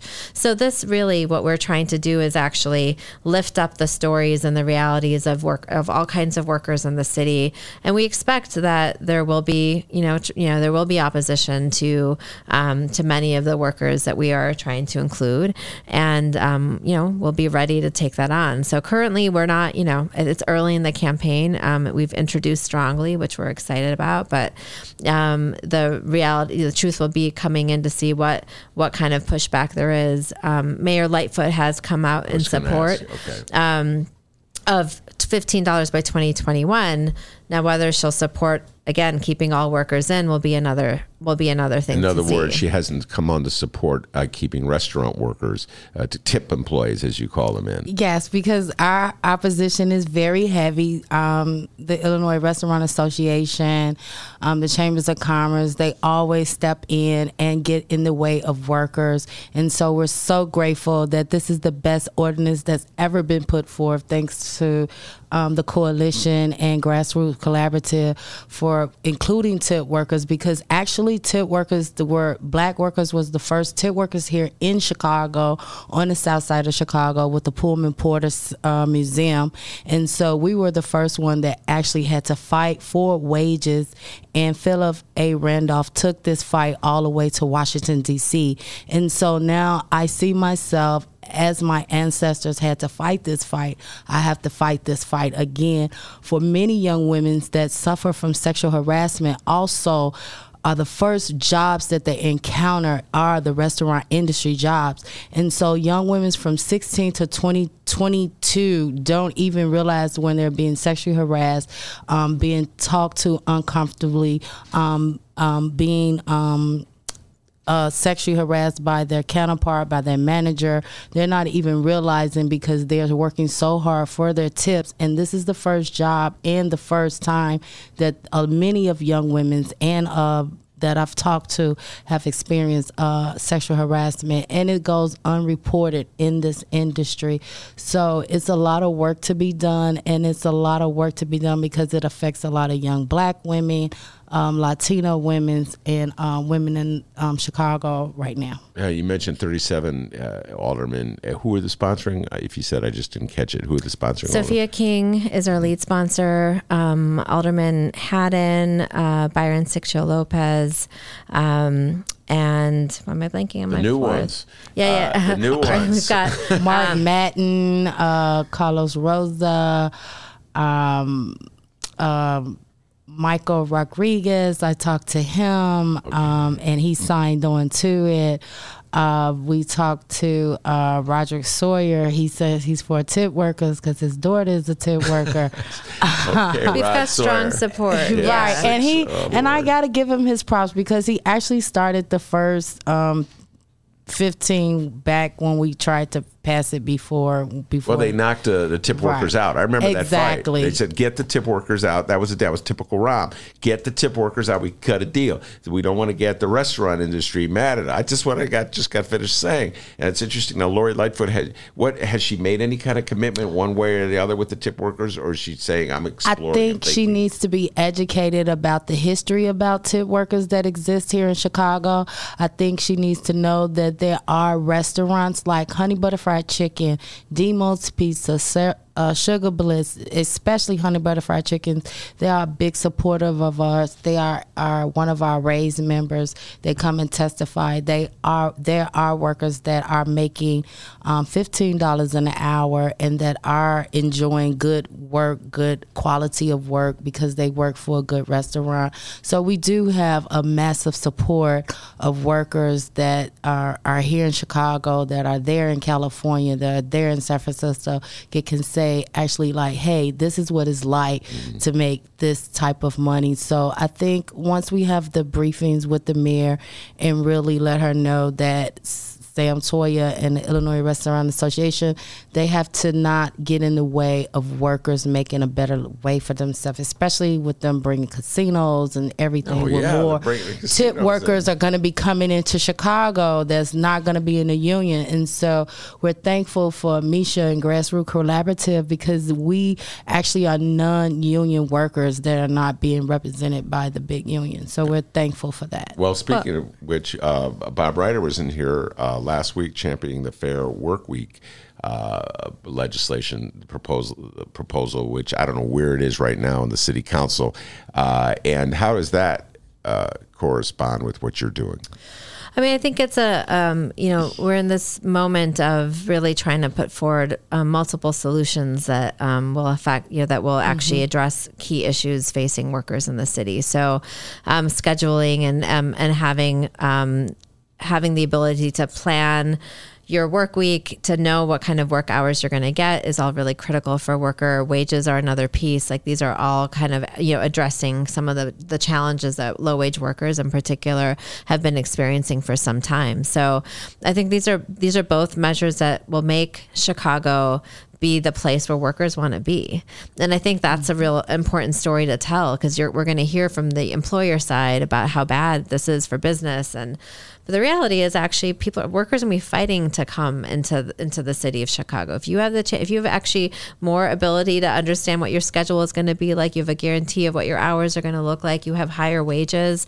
This is the kind of climate that actually attracts workers. You're going to have better stability of your workforce in those workplaces. All of that is better for business and better for the economy. And so both of these pieces of legislation, I think, really work together to address some key challenges that workers have been experiencing. And we have the chance in Chicago to actually make some significant moves forward for working people. So the fair wage, when will that be coming up for a hearing? Has that been scheduled yet? For the $15? $15, yeah. Well, it hasn't been scheduled for a hearing yet. We know in August, the city council doesn't meet. So we expect, we're obviously working and organizing, in July as well and through the summer. So we expect to have more of that happen when they come back after their August break. Sue Sadlowski-Garza's committee that it goes through? Yeah, it's there. Well, that's a big change right there. That's good. That's a huge change. Has she been supportive of this one? Absolutely. Yeah. Absolutely. Yeah, she's been, she definitely has been, she's a huge champion of and she's currently really trying to get Fair Work Week passed and moved through, and that's what she's focusing in on. But she's been who we've been talking to through this whole process, and is going to be playing a key role in this passage. Well, it is encouraging to see these kind of progressive matters getting heard, not getting buried. Nataki not being buried in the rules committee, not getting just pushed to the side. That's been the pattern. Amisha, you and I have talked about this for so everything long. That we've worked on. Everything. Yeah. And it's going to benefit our youth of Chicago because when you're making good money, you're going to see crime go down. You're not going to see so many young black men or young people on the street.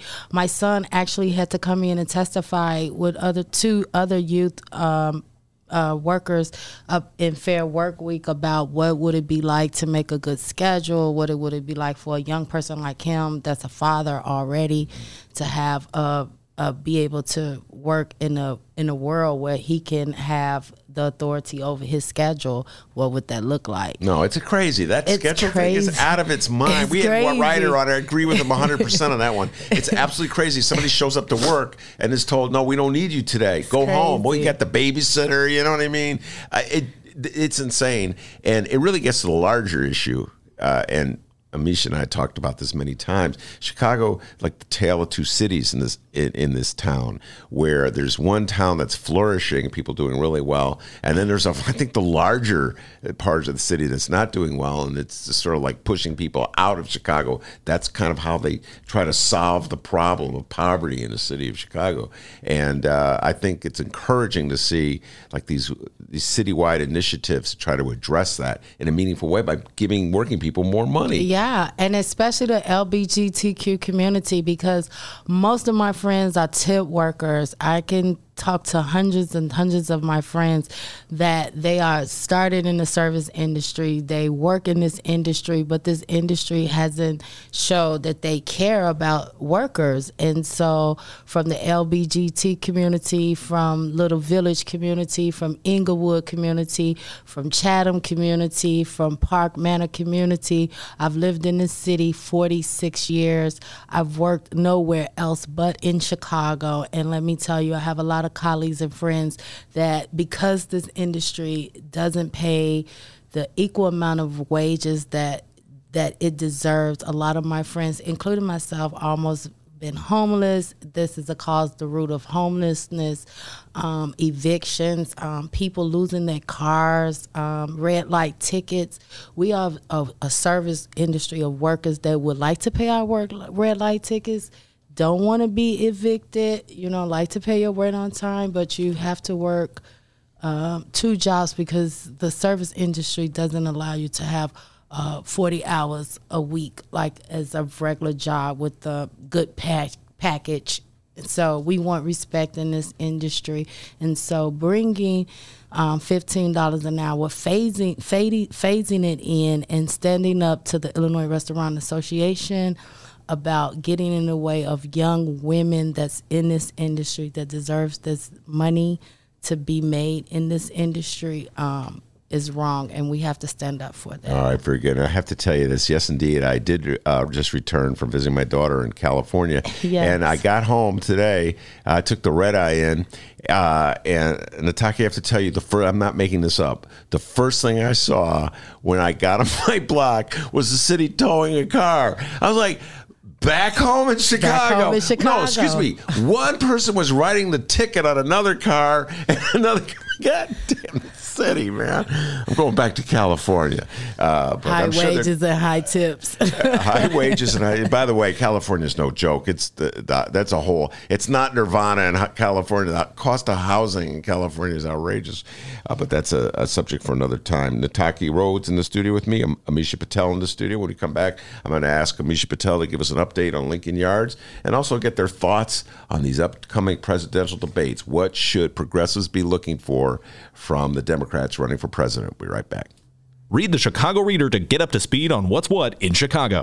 Culture, food, arts and entertainment, weekly concert listings, weekly event listings, the environment, travel. I can continue, but you get the point. And for all of you Chicago political junkies, raw weekly columns on real city politics from Maya Dukmasova and our very own Ben Jarofsky. The Chicago Reader, free to the public in newsstands throughout the city and online at chicagoreader.com. Read it now and be a more informed Chicagoan. Today's Ben Jarofsky Show is brought to you in part by Green Element Resale. It's located at 6241 North Broadway in Chicago. Furniture, appliances, lamps, books, clothes, electronics.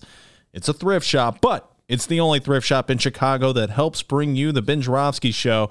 So if you're ever on Broadway between Granville and Devon, tell them thank you and go check out Green Element Resale, 6241 North Broadway, and find more information at greenelementresale.com. Did you know that 40% of the people in Illinois opt to be cremated? Well, it's true. And Chicagoland Cremation Options honors their wishes by providing cremation services directly to the general public. Chicagoland Cremation Options provides an affordable, ethical, and easy cremation arrangement, whether in person or online. Save thousands and streamline the process by going directly to Chicagoland Cremation Options. It's a family-owned business operated by my good friend, Douglas Klein. Here's how you reach them. ChicagolandCremationOptions.com. One more time. ChicagolandCremationOptions.com. Our friends at the Chicago Sun-Times are offering you, our listeners, an exclusive deal on unlimited digital access to all of the stories you love. Unlock every feature, video, and podcast, just like this show, The Ben Jarofsky Show, by signing up now for a digital subscription. For a limited time only, you can lock in our lowest rate yet, only $29.99 for a full year of all the news that you need to know. Stay up to date on breaking stories, get the deep dives and investigations from Sun-Times reporters, cheer for the big games with the best sports team in the city, and go deep inside City Hall with best in-class political reporting from Fran the Woolman Spielman and other reporters. $29.99 for a full year of unlimited access. You can't really do better than that. Take advantage of this exclusive deal now at suntimes.com/Ben. Oh, wait, hold on. Let me play the song here. Hang tight, and we're about to come. There we go. Forgot the song. Can't forget the song. No, can't forget the song. Welcome back to the Ben Jarofsky Show. Mr. Jarofsky, take us home. All right. We're coming in another super cool show, as that song says. And by the way, that Nataki Rhodes, not only is she a great organizer, not only is she a great waitress, not only she can mix one hell of a drink as a bartender, that's her playing the piano, all right? Wow.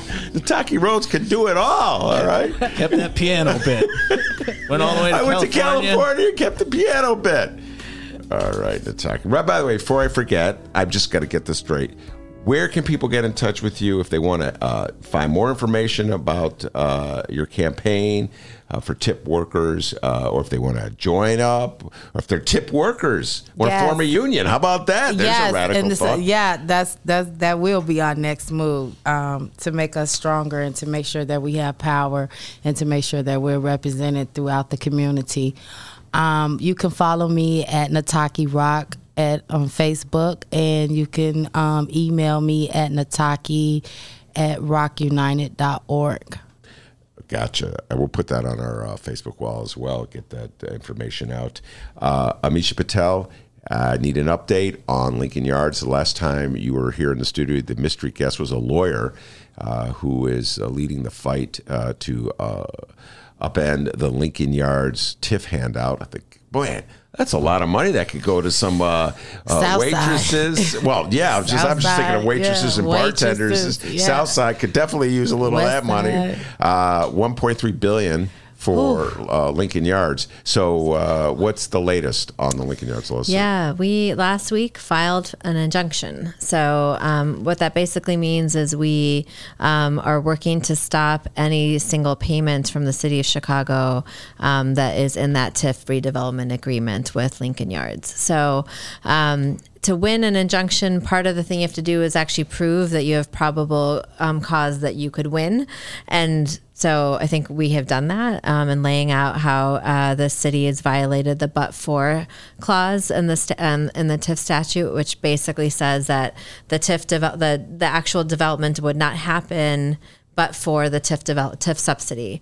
And clearly they haven't done that. That land is going to develop no matter what. It has got one of the primest, is that a word? Primest real estate property in the state, if not even, kind of up there in the country. It is the part of the whitest, wealthiest parts of the city of Chicago. So we lay out, our lawyers help us lay out the argument for why the injunction should hold and why the city should not move forward with the TIF redevelopment agreement. So we're trying to hold up the $1.3 billion from being actually a single dollar of that being moved out to Lincoln Yards. And how has the city responded? They have not responded yet. So I can't remember the window of time that they have to respond, but they have not responded. They were supposed to respond to our original lawsuit by last week, Monday, and they asked for an extension, which I guess they have the right to do. So the response was to ask for an extension. That's all, and then yes, that's the only, if you call that a response, but certainly nothing for the injunction itself either. But we're moving forward. It is ridiculous that this money might get moved out to Sterling Bay and for this particular development. So we're doing everything we can to fight it. All right, I'm following that one. I thought that their response was to say, we don't know what to do. We're going to punt and try to figure this thing out. Pretty much. And but sooner or later, they will have to take a stance on this, because you're asking for an injunction.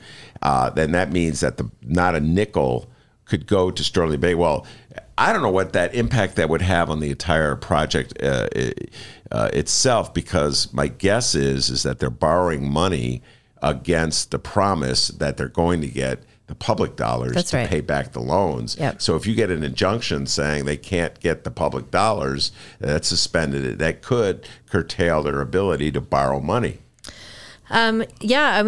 I think our argument is that they've got the resources there to do that development without the public dollars. But that is we are working to try to say, to say that this isn't where public dollars should be spent, and it's in violation of the law. I think your argument falls under the category of this. That is not my problem. Yeah, that's right. Amisha Patel argument. Sorry, not my problem. And all right, now let's talk some national politics. I know we're going to be talking Lincoln Yards the next time you come on, because probably that will emerge.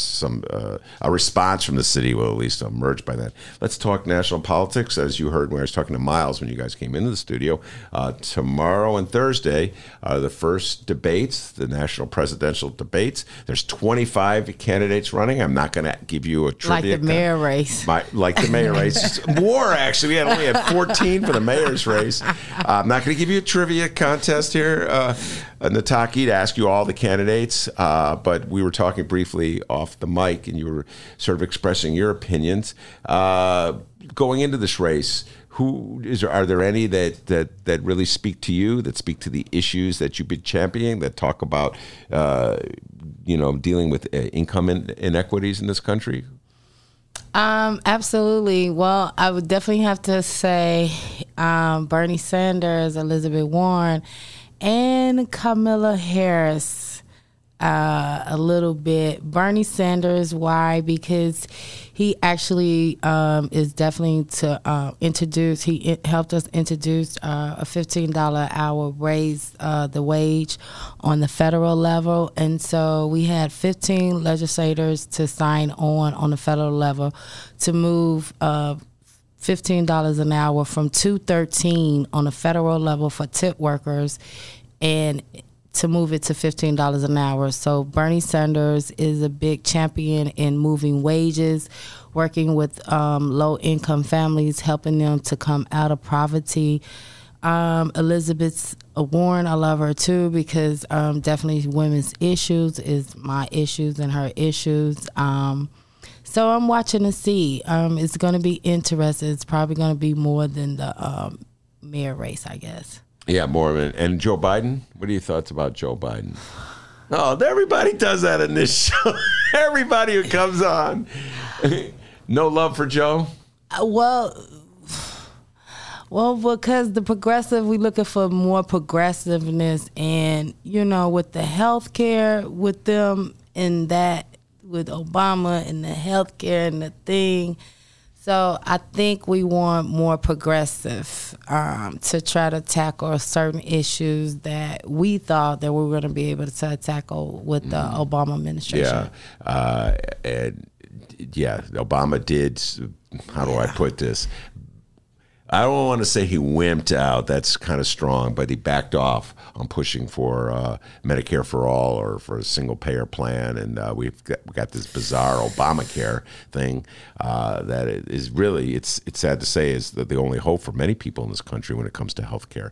Amisha Patel, what's your thoughts about the upcoming debate in the presidential race? To me, I think the challenge is who's going to break through and talk about something real. And I do think there's a couple of candidates who've put out real plans on a range of issues. And, Sanders and Warren are definitely those two. To me, I'm going to be listening for, who talks about racial equity in a real way, who's actually, speaking to communities of color in their, in their plans and their understanding of the issues and how they impact people. There's a thing that I think happened when Trump got elected, which is that, the Democratic Party, and many people really just focused in on the key question was well, how are we going to get to white voters? And I think it's really important, meanwhile, how Black women have voted has been really critical to so many election after election, and that doesn't get, that's not the thing in the moment. It's the white working class voters, and I mean, we have to look at all working class voters and all, and voters of color. But I do think it's really important to see who's actually going to, speak for the issues of communities of color in this moment of horrific behavior by the Trump administration at the border, and this moment of rising incarceration that is devastating communities of color. I'm looking for someone who's going to speak on those issues and also who will take on the roots of the economic challenges in this country, which is let's look at Wall Street and the role that Wall Street is playing in wrecking the economy, the role that Wall Street plays in private detention centers that's starting to come up. I mean, there's all these intersections of what's happening that we have to actually get to the base of. And, is there going to be a candidate who's going to, there's not going to be a lot of time. There's a ton of people on the stage, not a lot of time. But I think what do you do with your moments and who are you talking about and how are you talking about them is going to really matter. And your early thoughts about Joe Biden? My early, middle, and late thoughts about Joe Biden are that Joe needs to go. Those are my thoughts. Oh, Misha, so hard at Joe. Grandpa Joe, yeah. I thought Miles said it well, and I don't need to say it again, but no is what my thoughts are about Joe. No. But it's remarkable how far the Democratic Party has moved to the left in just the last 10 years, because Joe Biden was Barack Obama's running mate in 2008, and I don't recall hearing much discussion in the 2008 election or the 2012 re-election about Joe Biden's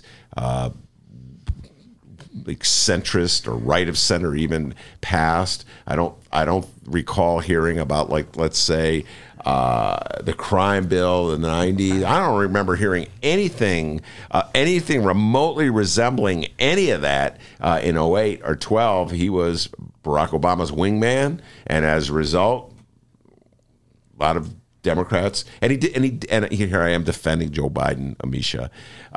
Is that what you're doing? Yeah, I always come back to defending Joe Biden. It's really hard, by the way. You tried defending Joe Biden. No, I don't need to. Nobody needs to. You don't need to. He did such a great job in the debate, I thought, against Sarah Palin in 2008. All right, that's my defense of Joe Biden. This Joe Biden thing you're going, it's a phase, I hope. It's a phase. Oh, look, who else is just dumping on Joe Biden? Well, could it be, too, that the vice president's, who was it, Sarah Palin for McCain, and then Paul Ryan was, those people are awful. You know what I mean? Compared to those vice presidents. Well, let me just say this about Sarah Palin. And we've forgotten. Sarah Palin was Trump before Trump. And Sarah Palin she was the first one. And it was Biden who had to meet her in that debate. And I thought he did a good job about that. But that debate, if you go back and watch that debate, I've said this many times in the show on Nataki, it shows you, again, how far we're more of a progressive party now. The Democrats are the things that Biden said in that 2008 debate are just outrageous by today's standards, particularly on gay marriage, for instance. So times have changed tremendously. I'll be watching. Will you be watching tomorrow? Yes, of course I will. I will be watching. I can't help it. I'm a junkie for that.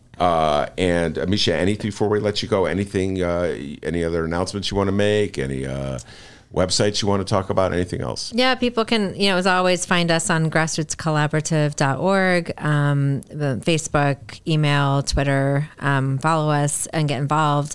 There's a ton of issues at the city. There's a moment where we can really move forward a big, bold agenda, and we need folks out. This idea that it's just going to happen because Lightfoot is mayor is completely wrong.